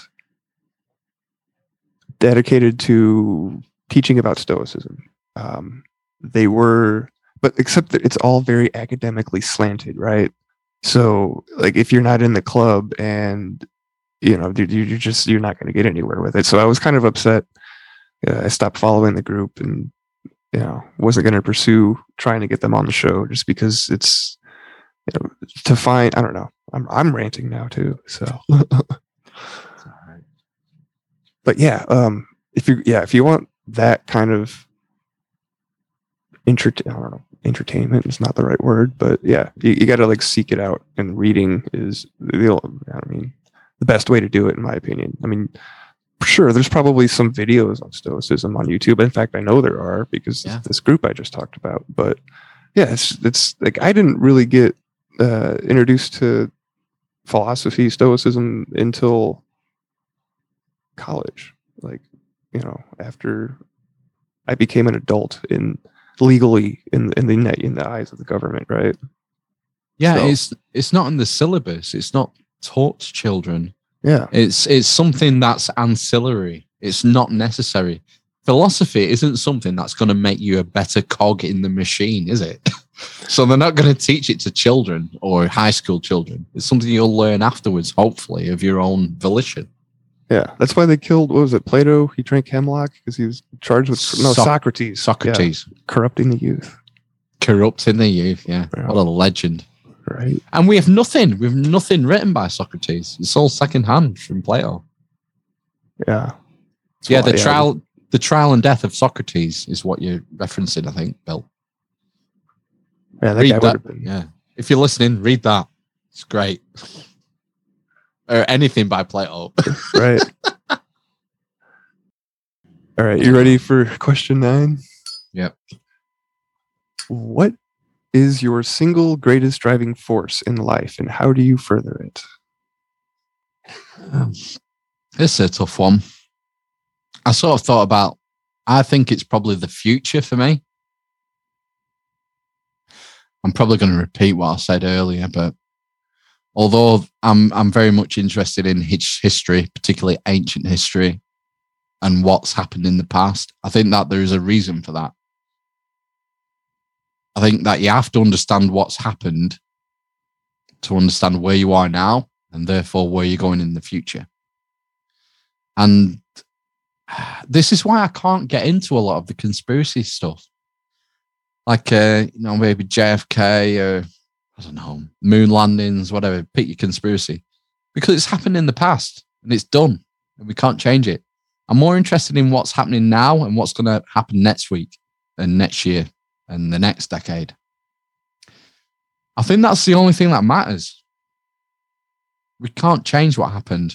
And although it would be nice to know what happened so we can hold people accountable, the powers that be generally work things so that the information only comes to light once anyone who is involved has already been in the ground, dead for about 2 or 3 decades. So that's not going to happen for us. We need to look at history, try and understand what's going on, to understand where we are, predict where we're going, and stop. That's the key. Stop these things from happening again. Those that don't learn from history are doomed to. I'm butchering the quote, but it's something like, what is it? Do you know it, Bill? Those who don't learn from. Yeah, those who don't learn from history are doomed to repeat it, or something along that. That's the one, yeah. Yeah, I like the idea that history comes in flavors.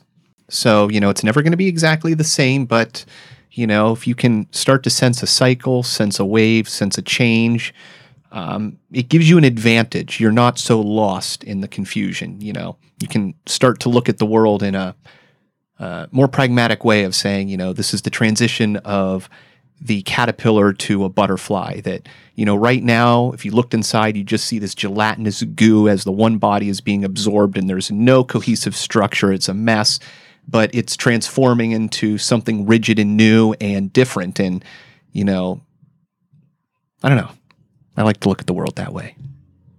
To your point. It's exciting to think about. Like, the future is going to be built by us. We're swap casting, right? We're building it on cooperation, not competition, which is what they don't want us to do, is to cooperate and organize, because the more organized we are, the more they don't have control. So, yeah, you got to see the opportunity, haven't you? In the situation. It's sort of easy to get downhearted, isn't it? Because you realize that the weight of everything is against you, and you're just trying to do your little bit in your little corner of the world, trying to put out whatever it is, whether you do a blog or you're a YouTuber or a podcast, whatever, and you're trying to put your stuff out there and hopefully gain people's attention and make people aware of an alternative narrative or an alternative story. So it can feel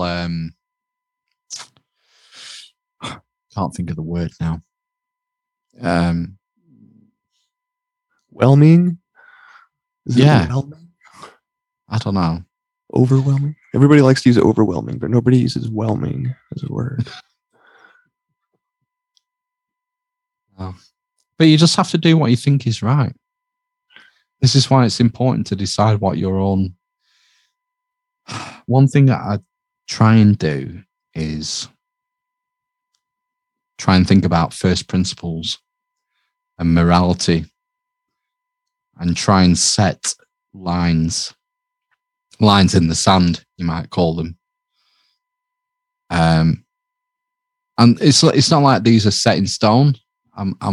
I'm trying to be open-minded and have my mind changed if new information comes to light. I'm willing to be persuaded. If I'm wrong, I'll hold my hand up and say, I was wrong. This is what I think now. But I think the first thing, you have to at least make the attempt to formulate your principles and where they should be as a starting point, and then let them develop over time. And I think a lot of us are so sucked up, aren't we? We just sort of go with the flow. We're sort of, we're not even conscious. We're just sort of drifting from one day to the other. And we're very busy. We have to work 9 till 5. Maybe we have kids. Maybe we have to pick them up from after school club, and then we have to take them to judo, whatever, and maybe swimming lessons on the weekend. And by the time you get home and make the dinner and put the kids to bed, you just want to put on Netflix for 2 hours and zonk out and not have to think about anything because you're tired. You're tired. And that maybe is the easy way out.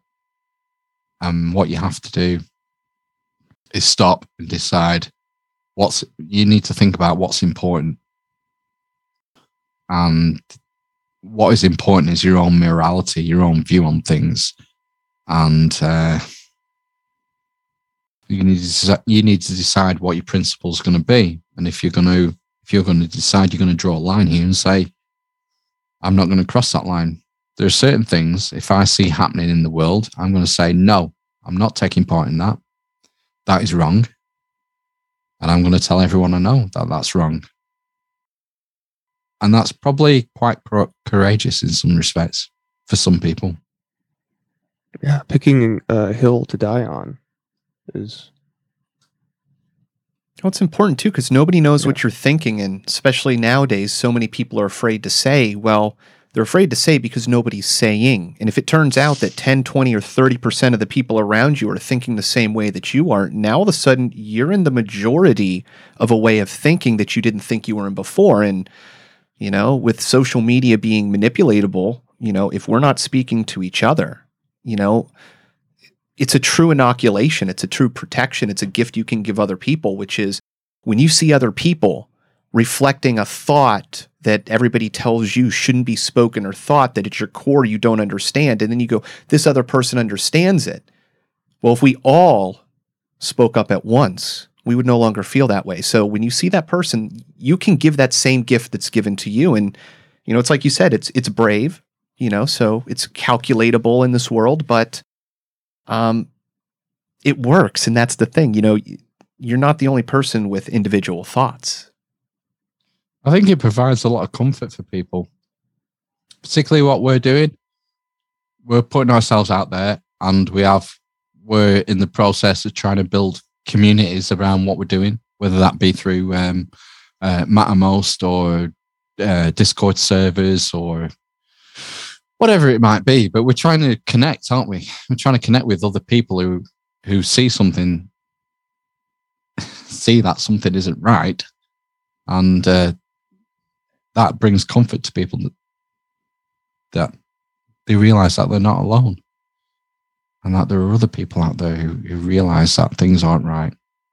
And it's not just some bot on Twitter. These are real people who you can talk to and communicate to.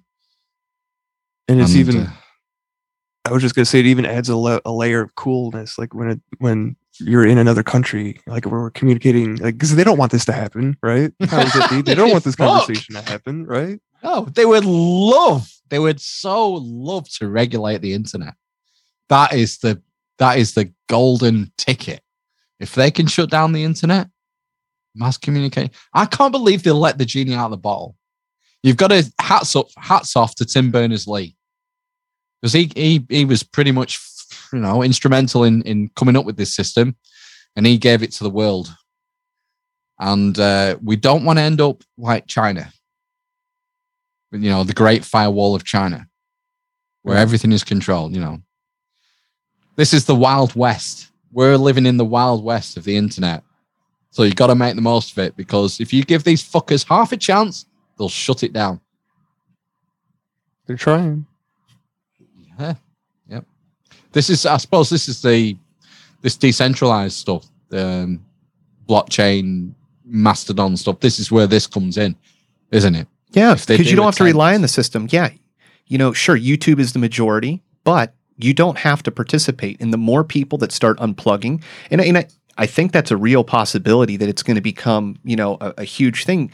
You just have to look at the cable cutting. Sure, it's going towards commercial, but it's people willing to unplug from one system, completely and go on to another one. And the next one is, not being controlled. Once you go onto like a Mastodon server, it's amazing. You can follow stuff. The order of things isn't changed. You're not being messed with. So the whole thing just feels right and feels better. So the natural base experience is always going to be a better experience. So I think, the annals of time, we'll get there, but it's not going to be easy because the machine is not going to let go. Sorry to sideline you. No, that's future. The future is what we make it. It's exciting. So we're on question 10. There is no fate but what we make. That's like, yep, it's a good one. It's from Terminator. Right. Sorry. Question 10. Question 10. Who were/are your role models and why? Easiest question at night. It'd be my dad for me. He worked hard. He worked shifts. So days, nights, 52-hour weeks. That's sort of secondary. It's more I've realized as I became a parent how good he was, because I see him interacting with my kids when I'm an adult, and it's a completely different perspective. And one thing that I want to try and emulate is how when is 70, when was he born? 46? Was he born in 46? I think he was born in 46. So how old would that would make him? 76, I think he would be. But as soon as he gets in a room with a 6-year-old, he turns into a 6-year-old. And there's something amazing about that, which I haven't been able to grab yet. I've realized that I'm incredibly serious with my kids. I'm like, stern isn't the right word. I'm not stern. I think I'm quite balanced. I'm quite zen. I don't overreact. I don't underreact. I'm not the type to fly off the handle, but very serious with it. And definitely what my dad is teaching me by me observing him is how you've got to play with your kids like you're a kid. You've got to become a 6-year-old again. It's quite amazing to watch. He's one of those guys. Another thing I picked up off him was the way he would use humor. So he would always use humor to diffuse situations. So like I was telling you earlier about when I got caught skiving off school, and my mum said, "Oh, we'll see you when you get home. We're going to have a chat about this and whatever."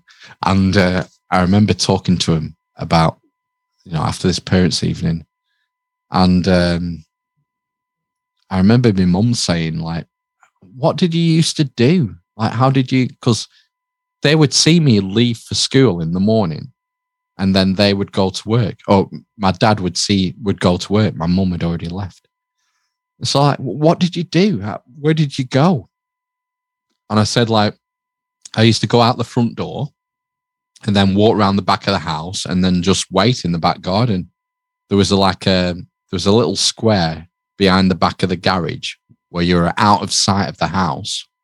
And I would just wait there until I heard my dad's car drive off, and then I would go back into the house. And my dad just went, "Oh, bloody hell. I thought it were just fairies that lived at the bottom of the garden." And just make a joke out of it. And it was like, yeah, I can't wrap my head around how I would be going apeshit. I would be going apeshit at my kids if they were doing things like that. But he would just constantly would use humor all the time. Doesn't matter how many hours he'd worked, how tired he was. He would always use humor to diffuse the situation. Because I guess my mum's a bit more like me. She's a bit more, not hot-headed, that's unfair, but more serious, I guess. But my dad is just like, as soon as you get him in interacting with a child, he becomes a child. It's wild. He sounds like a true comedian where, he's not going to be upset by something, just find a way. I mean, yeah, you can wallow in the sorrow or the whatever, or it can be funny because it is, and you're here. And if it's funny, then I don't know. That's a beautiful character trait to have. I don't think I ever saw him upset or down. Maybe I have a gloss. Maybe my brain is sort of putting a gloss over my past and our relationship because I was a young boy. Because there was alcohol. Alcohol was a problem. My dad used to work fucking hard for long hours and he used to drink a lot, quite a lot. He gave up beer about 20 years ago and he's never touched a drop since. He won't even have a chocolate with like brandy in it. He won't touch a drop. So maybe I've got sort of rose-tinted perspective of my childhood because it was, to me, it seems idyllic's the wrong word. I mean, we didn't have any money. Well, we weren't rich. They had to work bloody hard for what we had, and we didn't have a great lot. But I don't think that's a bad thing. I think you got to take the lessons where they're there. Take the good stuff, and if my brain's sort of filtering out some of the not so good stuff, well, tough shit. I don't care. I'm going to take what I can. I'm going to take the good stuff and implement it as best as I can, and that's what I'm trying to do. It's really hard. It sort of goes, I guess, it goes against my character in a way. I'm sort of automatically quite serious, and I need to fucking lighten up. What I do on the podcast every bastard week, I need to take that from here into the house and do it with the kids, is what I'm trying to say. I don't even know what the question was, but role models. Role models. Yeah, my dad. That's okay. My dad's a legend. When they get grounded, their punishment is come onto the podcast as your guest. Ooh. I love it when I love answers. I love when guests give answers about people that are personal close role models. It's not like we talk. Michael Jordan comes up a lot, like which is fine to have him as a role model, but it's refreshing to hear people say like my dad or my uncle or whatever. Well, not some celebrity, right? That's what I'm getting at. If you'd have asked me 20 years ago or 25 years ago, I would have said Jimi Hendrix or Jimmy Page or Noel Gallagher. I've no idea who these guys are or were. I don't know if they were good guys. I know they were talented, and they were, Jimi Hendrix, arguably the best guitar player ever, but he could have been a piece of shit for all I know. You've got to go off what you know. And talent is one thing, but character is another. Absolutely. All right, question number 11. What quality do you most admire in a woman? Obedience.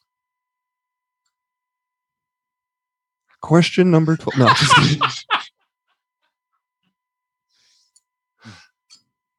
kidding. Patience, I would say. I think patience is important.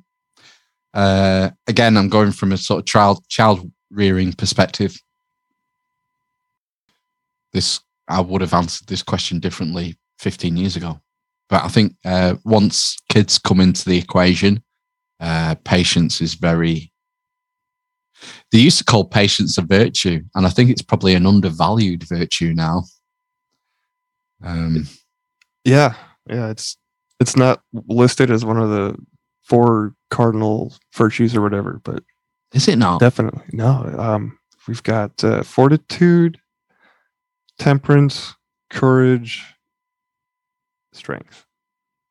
No, it's fortitude. Patience is not on that list. I know that because I've thought about this before. Nothing will try your patience like children, your own children. So that's when it matters. So yeah, we definitely undervalue it, and it's hard. It's something that's difficult to exercise, isn't it? It comes back to that. It comes back to that first question about not being able to change things that happen to you. Only your reaction. So when your kid does something that's pissing you off, you've got a choice to make. Are you going to fly off the handle and start screaming at them, start slamming kitchen cabinet doors, or are you going to take a breath, count to 10, exercise some patience, and try and make a joke out of it? That's what my dad would do. But I don't know.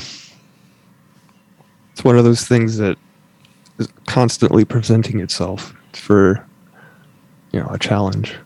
Sometimes, depending, I don't know, helps with road rage, patience. I can't imagine I can't imagine it being a detriment to have too much patience.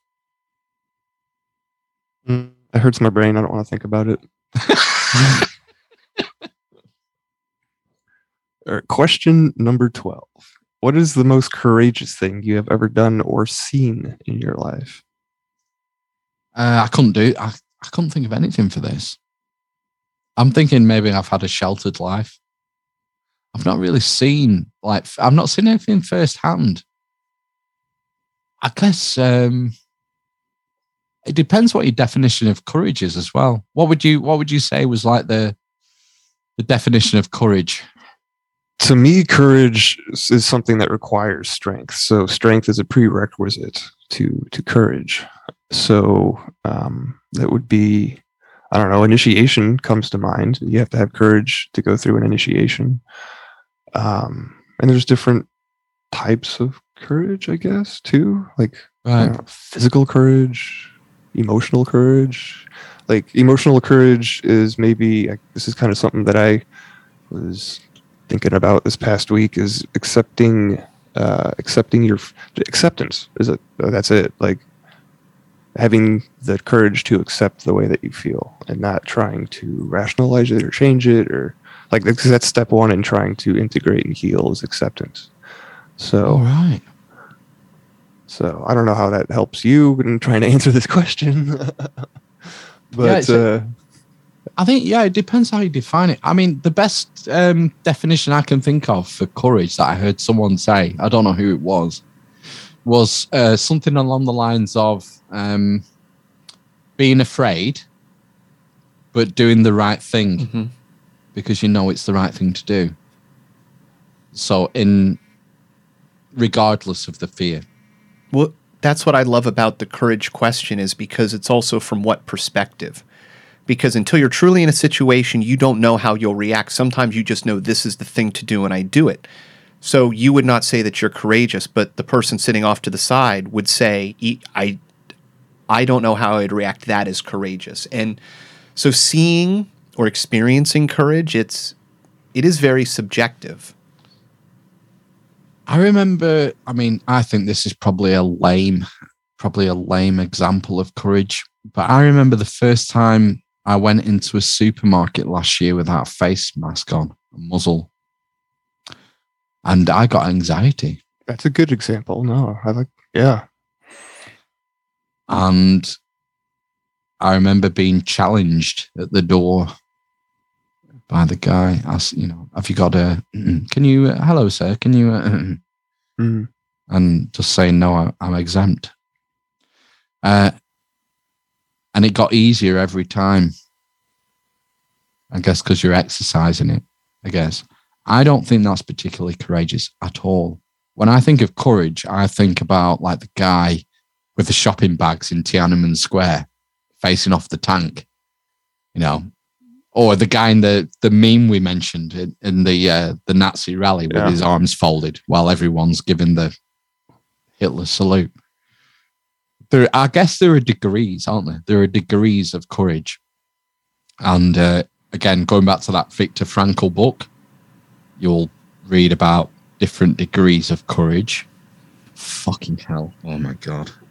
It's crazy though, because those moments that you mentioned transgress time. They affect this conversation. Those are some of the most powerful things that human beings have ever done. But in the moment,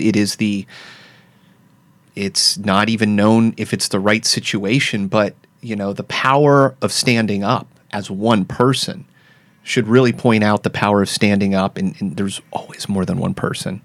It's just who's the first to stand up. Who's the one that's willing to get hammered down as being, the nail?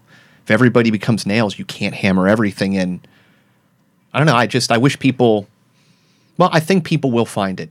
We like to say we're getting restricted by media and everything else, but truly we're getting freed because, it used to be the pipeline was, the books or the print. Now it's obfuscation and everything. So we have better access and, as long as people can think for their own, the truth always kind of, it floats to the top. I remember this has just come back to me now, and it must be 10 years since I've read this book, but there is a story from Viktor Frankl's book. And I'm going to get the details wrong because it's been a long time, but there's a mum, a dad, and a child who get off the train at Auschwitz or Birkenau. And there's a mum and dad, and I think there's a boy, maybe 6 or 7 years old, who's lame. He's got a bad leg, or he's got some sort of disability.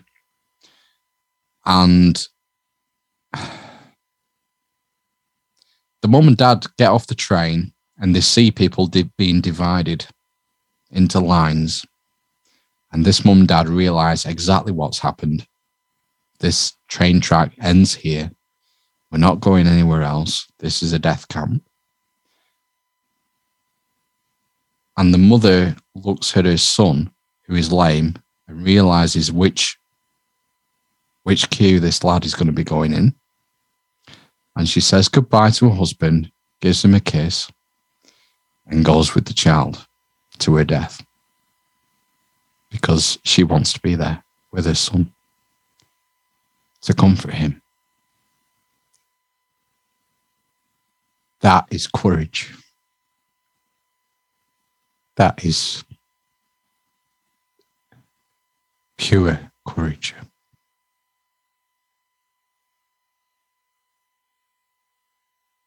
That's just crazy to think about that it actually happened.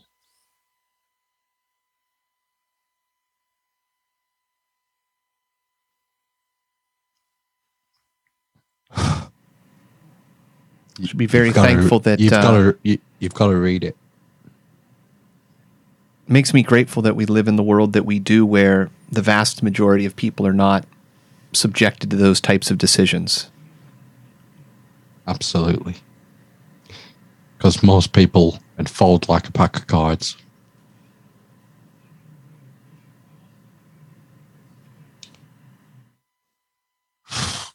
It's definitely a book that you have to. It sounds like a book that you have to prepare yourself for, because it's definitely not like a light reading, right? So, no, but it's real. The subject, the subject is not light. Yeah, it's real, and it happened, and we have to stop it happening again. It can't. And we are. Again. We are. We're doing it. We're organizing. We're cooperating, and we're pushing back, and we're seeing some results. It's just got to get everybody else on board. That's all. Well, the pendulum always swings. So, even if it's swinging in the other direction, it's going to come back. things always, through over the long term tend to balance out that, that energy kind of finds a middle point, and then it swings on to a new evolution. So, this will become one of those problems that we go, I can't believe they thought that way. And, we'll be on to some other new extreme to conquer. Absolutely. I hope so. That's what I have to do. We have to move forward and do our best. That's all you can do, is do your best. And I also just wanted to mention intellectual courage is having the ability to change your beliefs when presented with new knowledge. So just wanted to drop that in there while we're we get so tied, don't we? Our beliefs become part of our psyche, part of our personality, and we're so reluctant, aren't we? When something new, some new information can come along that completely contradicts your worldview or your point of view on a given subject. And we tend to be so reluctant, don't we, to take that information in and admit that we got something wrong. It's like we invest so much of ourselves, don't we, into our worldviews and our beliefs. That definitely does take courage. That's a great point. Yeah. There's cognitive dissonance is, I believe, a nice label to put to it. But yeah. Absolutely. Cool. That brings us to the capstone question. I don't think I've ever said that before. Question 13. What does it mean to be a man in today's world? I really don't feel qualified to try and even attempt to answer this question. I would say, I think Jordan Peterson speaks a lot about this sort of stuff. And he's far more qualified than me. Responsibility, I think it's important. You have to realize that you're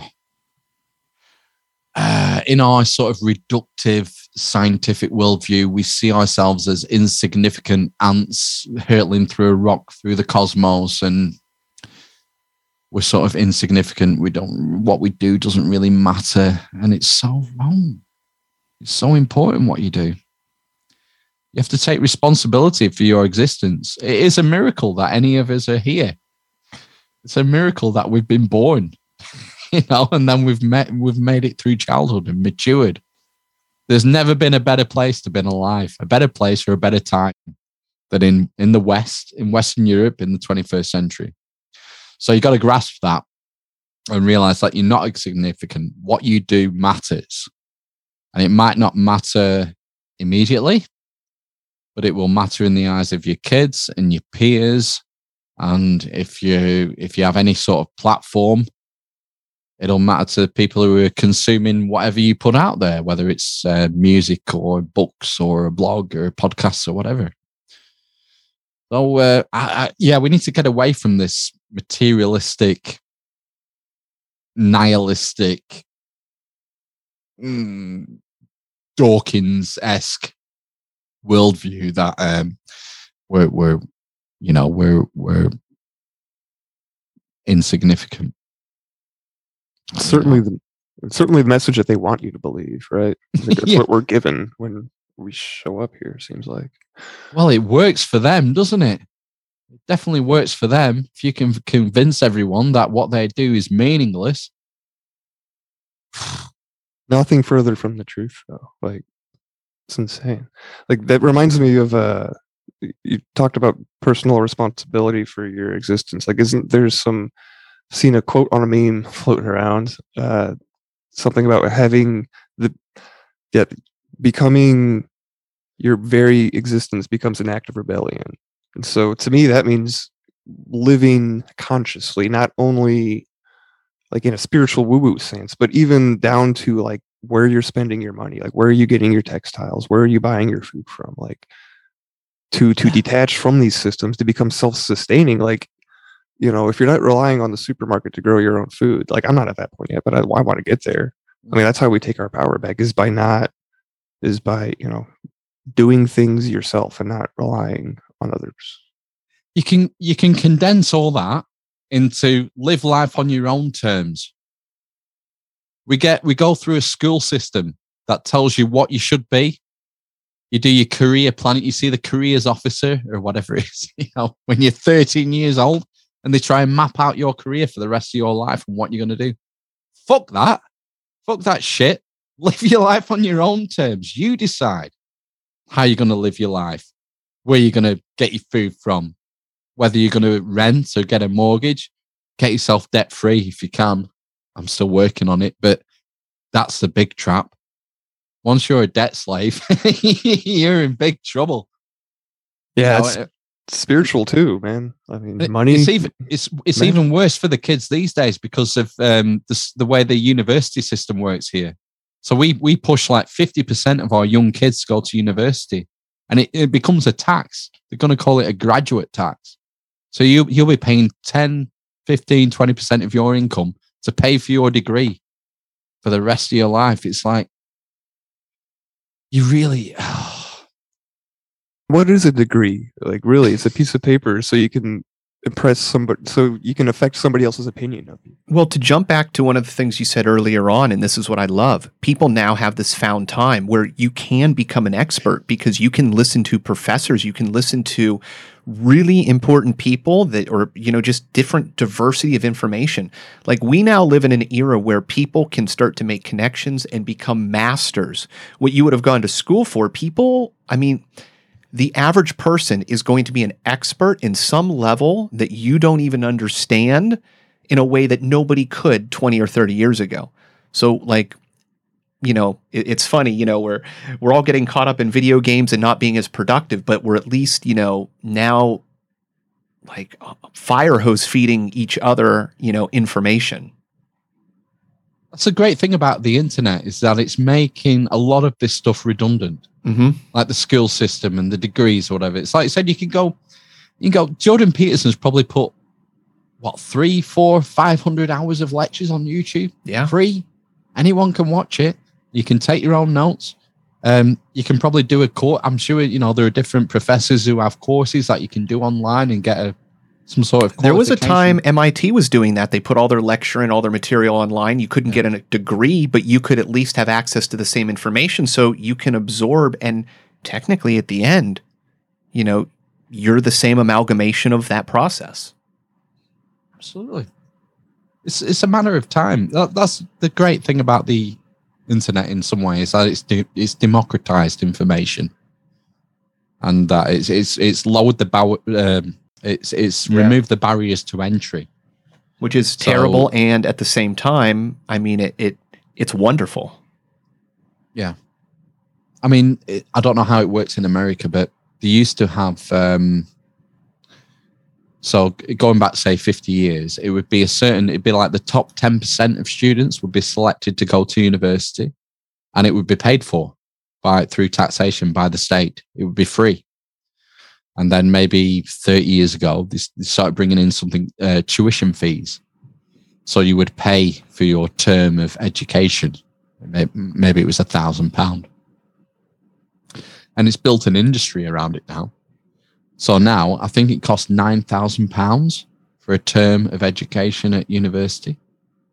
Yeah, similar thing happened over here, but in a different fashion. Yeah. It was just very cheap for everybody to go to your own state university. And it was a very, cost-effective process. And then it turned into where we can make money off of this. So it was no longer a service where the cost was running what you're doing. Then, of course, if you can get more money, then your costs increase. It becomes an industry. Mm-hmm. It becomes an industry. And then that's sad because then education becomes a debt system. And, ultimately it's, you're supposed to be educated to free your mind, but it enslaves your mind back into another system. What else about being a man? A man today's world.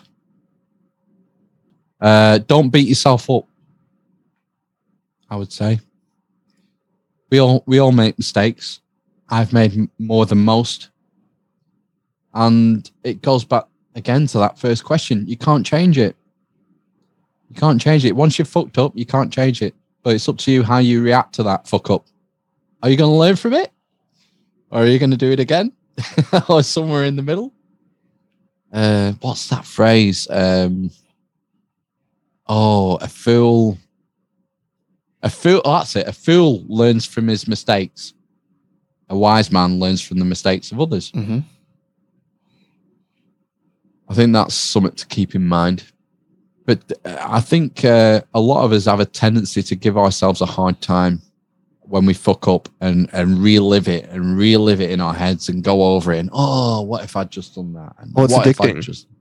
It's addicting. It's a loop. It's a loop. Your brain gets addicted to that negative mental loop. You get stuck in it. That's why you get in a rut, and you got to talk yourself out. Like that's, well, from my experience anyway. But it's, like how you get addicted to something that feels good. Like your brain can get addicted to negative mental loops. Really? Wow. From what I can tell, and this is just, Well, the truth my opinion is, or whatever. I've heard Darren Brown talk about this, that, people think about you way less than you think they do because you're living in your own head. So, there's this perspective that, these things are continually affecting other people. They're not even thinking about it anymore. So, we are the stories that we tell ourselves. And if we start to, change those stories instead of, having it loop in on itself, it's just something that I don't think a lot of people pay attention to, so they don't even see it as being something that's there. We tend to live in our own heads a lot. And there is I think there's probably positive and negative. So I think I'm quite an introspective person in that I do analyze a lot of my thinking and my behavior. But there's like another side to that where you can drift into fantasy. You can fantasize about things in your own psyche. And I often catch myself starting to do this and have to pull myself back. So I'll be listening to something will come on the radio or something. And then I'll fantasize that I'm John Bon Jovi or whatever, playing the music. And you can get sucked into this world that's in your head. That's not real. That's completely made up. And you're sort of living out some sort of fantasy in your brain of being a rock star or being a YouTuber or whatever. And I've noticed that over the last few weeks, I've had to pull myself back from that and say, whoa, what are you doing? What are you doing? Why are you pretending to be Dave Lee Roth? you fill the get back to reality. This is it's a waste of time, isn't it? A waste of psychic energy. Yeah, that's just it, because you're not focusing on the present moment, which is the most important moment. You're daydreaming, which is, I'm not saying it's bad or whatever, but we all do it. But yeah, it's something I like to be conscious of, because I don't like to be steered by an emotion I don't realize is at, work. Like, if my fly's down and somebody notices it, the whole day, that's all I'm going to be thinking of. I'll be thinking, are people checking my fly? Because I'm thinking about it. So in just this whole world that I'm in is just going to be very self-conscious. Meanwhile, nobody else, the second that it's done, nobody else is thinking about it. It's dropped. So when I find myself in those veins, it might not necessarily be guiding me in a particular direction, but I'm like, well, it's influencing my way of thinking now. And it's completely illogical, because I'm letting myself live in other people's thoughts, and I'm just not that important. They're not thinking about me all the time. Yeah, it ties back to not worrying about what other people are thinking about you. Yeah. From like one of the first few questions. I can't remember which question it was. Yeah, it's the same sort of thing. It's the same sort of philosophy, isn't it? Coming back around again. it's the same as it ever was. Yeah. Talking heads, right? Yeah. All right. You are out of the hot seat. That was the 13 questions. Did you have any thoughts, feelings? What was your experience like going through the questions, finding answers, talking to us? Were we assholes? Were we nice? What do you think? No, you were great. You're an excellent host. I sort of I struggled. I had to kind of really think hard. They're not easy questions. Like for someone who's quite an introspective person, a lot of these things I hadn't really thought about. So that was interesting and gave me something to think about. Good. The experience has been great. Good. Why did you ask me? Where did you hear about me? Was it Instagram? Instagram. Yep, Ah. that was where we connected the shows. And then I found out that you were in our Discord, a fellow lurker. So Yeah, I told you. yeah. I probably joined the same time I joined Grimerica Discord. Probably. Back before that blew up. Yeah. Right. Did you want? Well, let's do plugs. Plug your episode. Plug your podcast. Anything else you got going on? Websites, social media. Anything that you want the listeners to know about? Well, I do a podcast once a week called the Amish Inquisition, and we have a guest for an hour. For the first hour, we do lots of weird stuff. I mean, it's not all weird. But we do ancient history and alternative history and all sorts of esoteric stuff and conspiracy and all that. Very similar to Grimerica as far as like the flavor of the guests are. We live by the same mantra as whoever we deem interesting. We invite on the show. And then the second half, which is usually an hour and a half, we do like news deconstruction, like a poor man's No Agenda. And play news clips and try and figure out what's going on with the media messaging and stuff and try and have fun with it. So it's kind of like bit Grimerica, bit No Agenda, bit OBDM, that sort of flavor, but with dodgy British accents. And I love it. It's like the thing that I look forward to doing every week. It's great. Awesome. So, yeah, it's great. I enjoy it, and I like meeting other podcasters. And I was an early adopter. I started listening. I think the first podcast I listened to was maybe 2005, 2006, maybe. I think it was a Ricky Gervais one. And then I got onto Joe Rogan, and I heard Randall Carlson on Joe Rogan. Nice. And that's when I went to my podcast app and searched for Randall Carlson. And that's how I found Grimerica, because he'd been on there. Now he's been on there like 7 times or something ridiculous. Yeah, probably even more than that by now. I know. He's one of my dream guests. I love the sort of the way he puts like sacred geometry and ancient history and Freemasonry and all this sort of symbolism together. Absolutely love it. Yeah, I was lucky enough to go to one of the Grimerica Contact in the Woods that he was at, and amazing human being. Yeah, encourage people to look him up. Did you go to one, Adam? Yep. Oh, I don't think you'll let me in now. 'Cause I'm a pure blood. I don't think they'll let me in North America. Yeah, they're not letting anybody in. Yeah, it's sad. It's sad. Yeah, no, you got to go from one place to another place. So you can probably find a way to hop around. Well, we had Darren and Graham on our show last year, maybe about 18 months ago, and at the time they were talking about doing one in the UK. Yeah. Because there's so much great old shit around here. It's like, fucking hell, just come over here. I'll show you everything. I'll get the archaeologists lined up. We've got like stone circles half an hour away. We've got Hadrian's Wall. There's all sorts of old shit. Stonehenge, whatever. But obviously then the pandemic happened and everything's gone to shit. So, yeah, they were talking about it.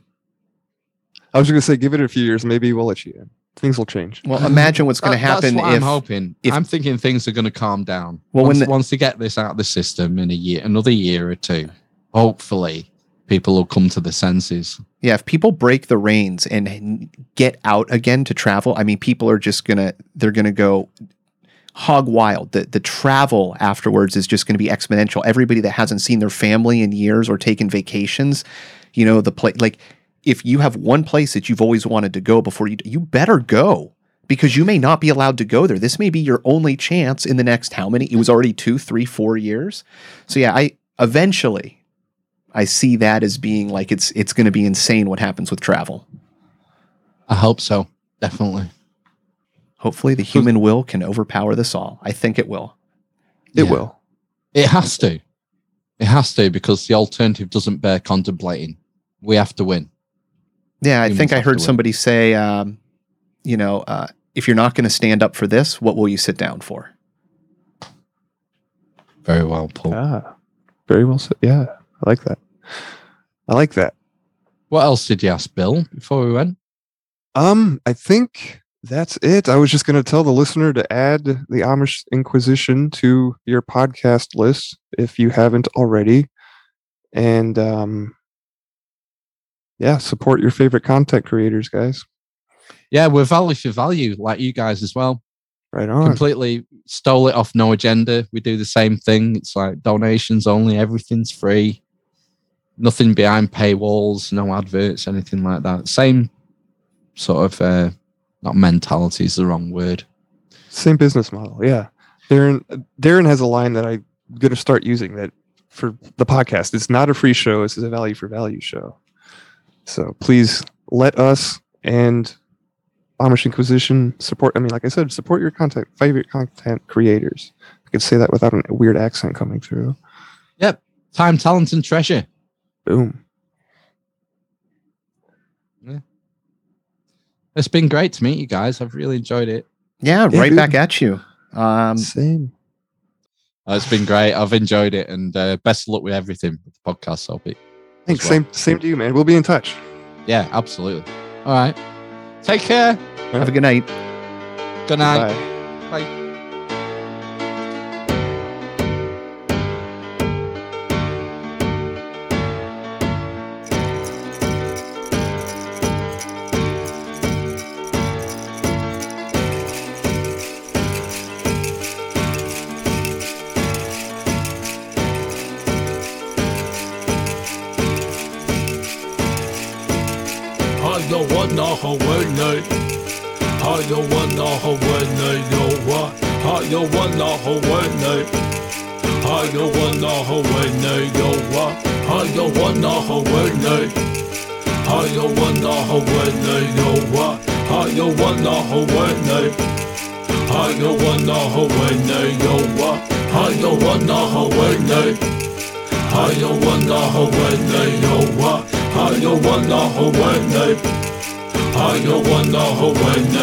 Why is one man rich and another man poor? Why we ain't satisfied? Why we gotta have more? Why your suicide rates on the rest so high?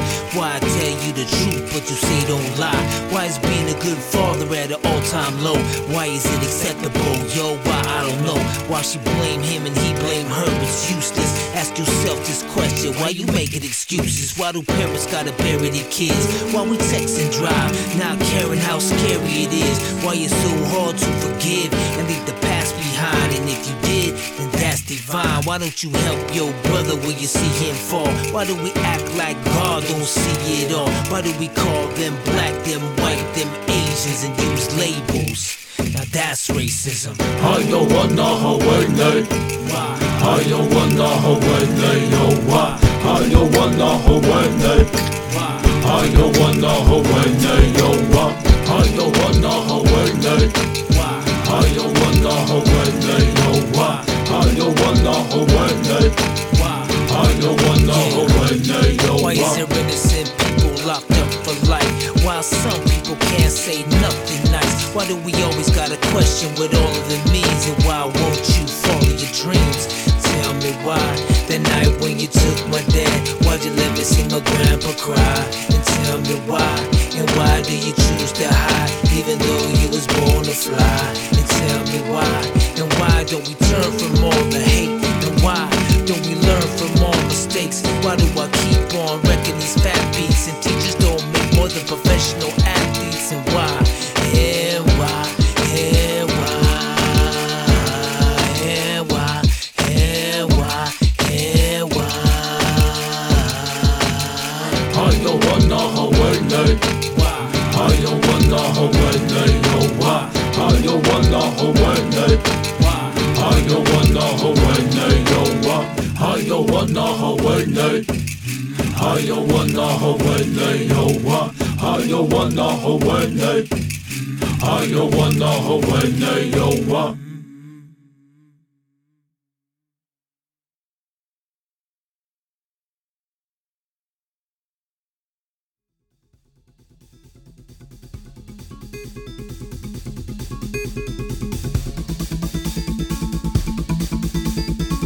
This should be considered entertainment and not therapy. We hope you benefit from our resources available at 13questionspodcast.com. Thank you for listening.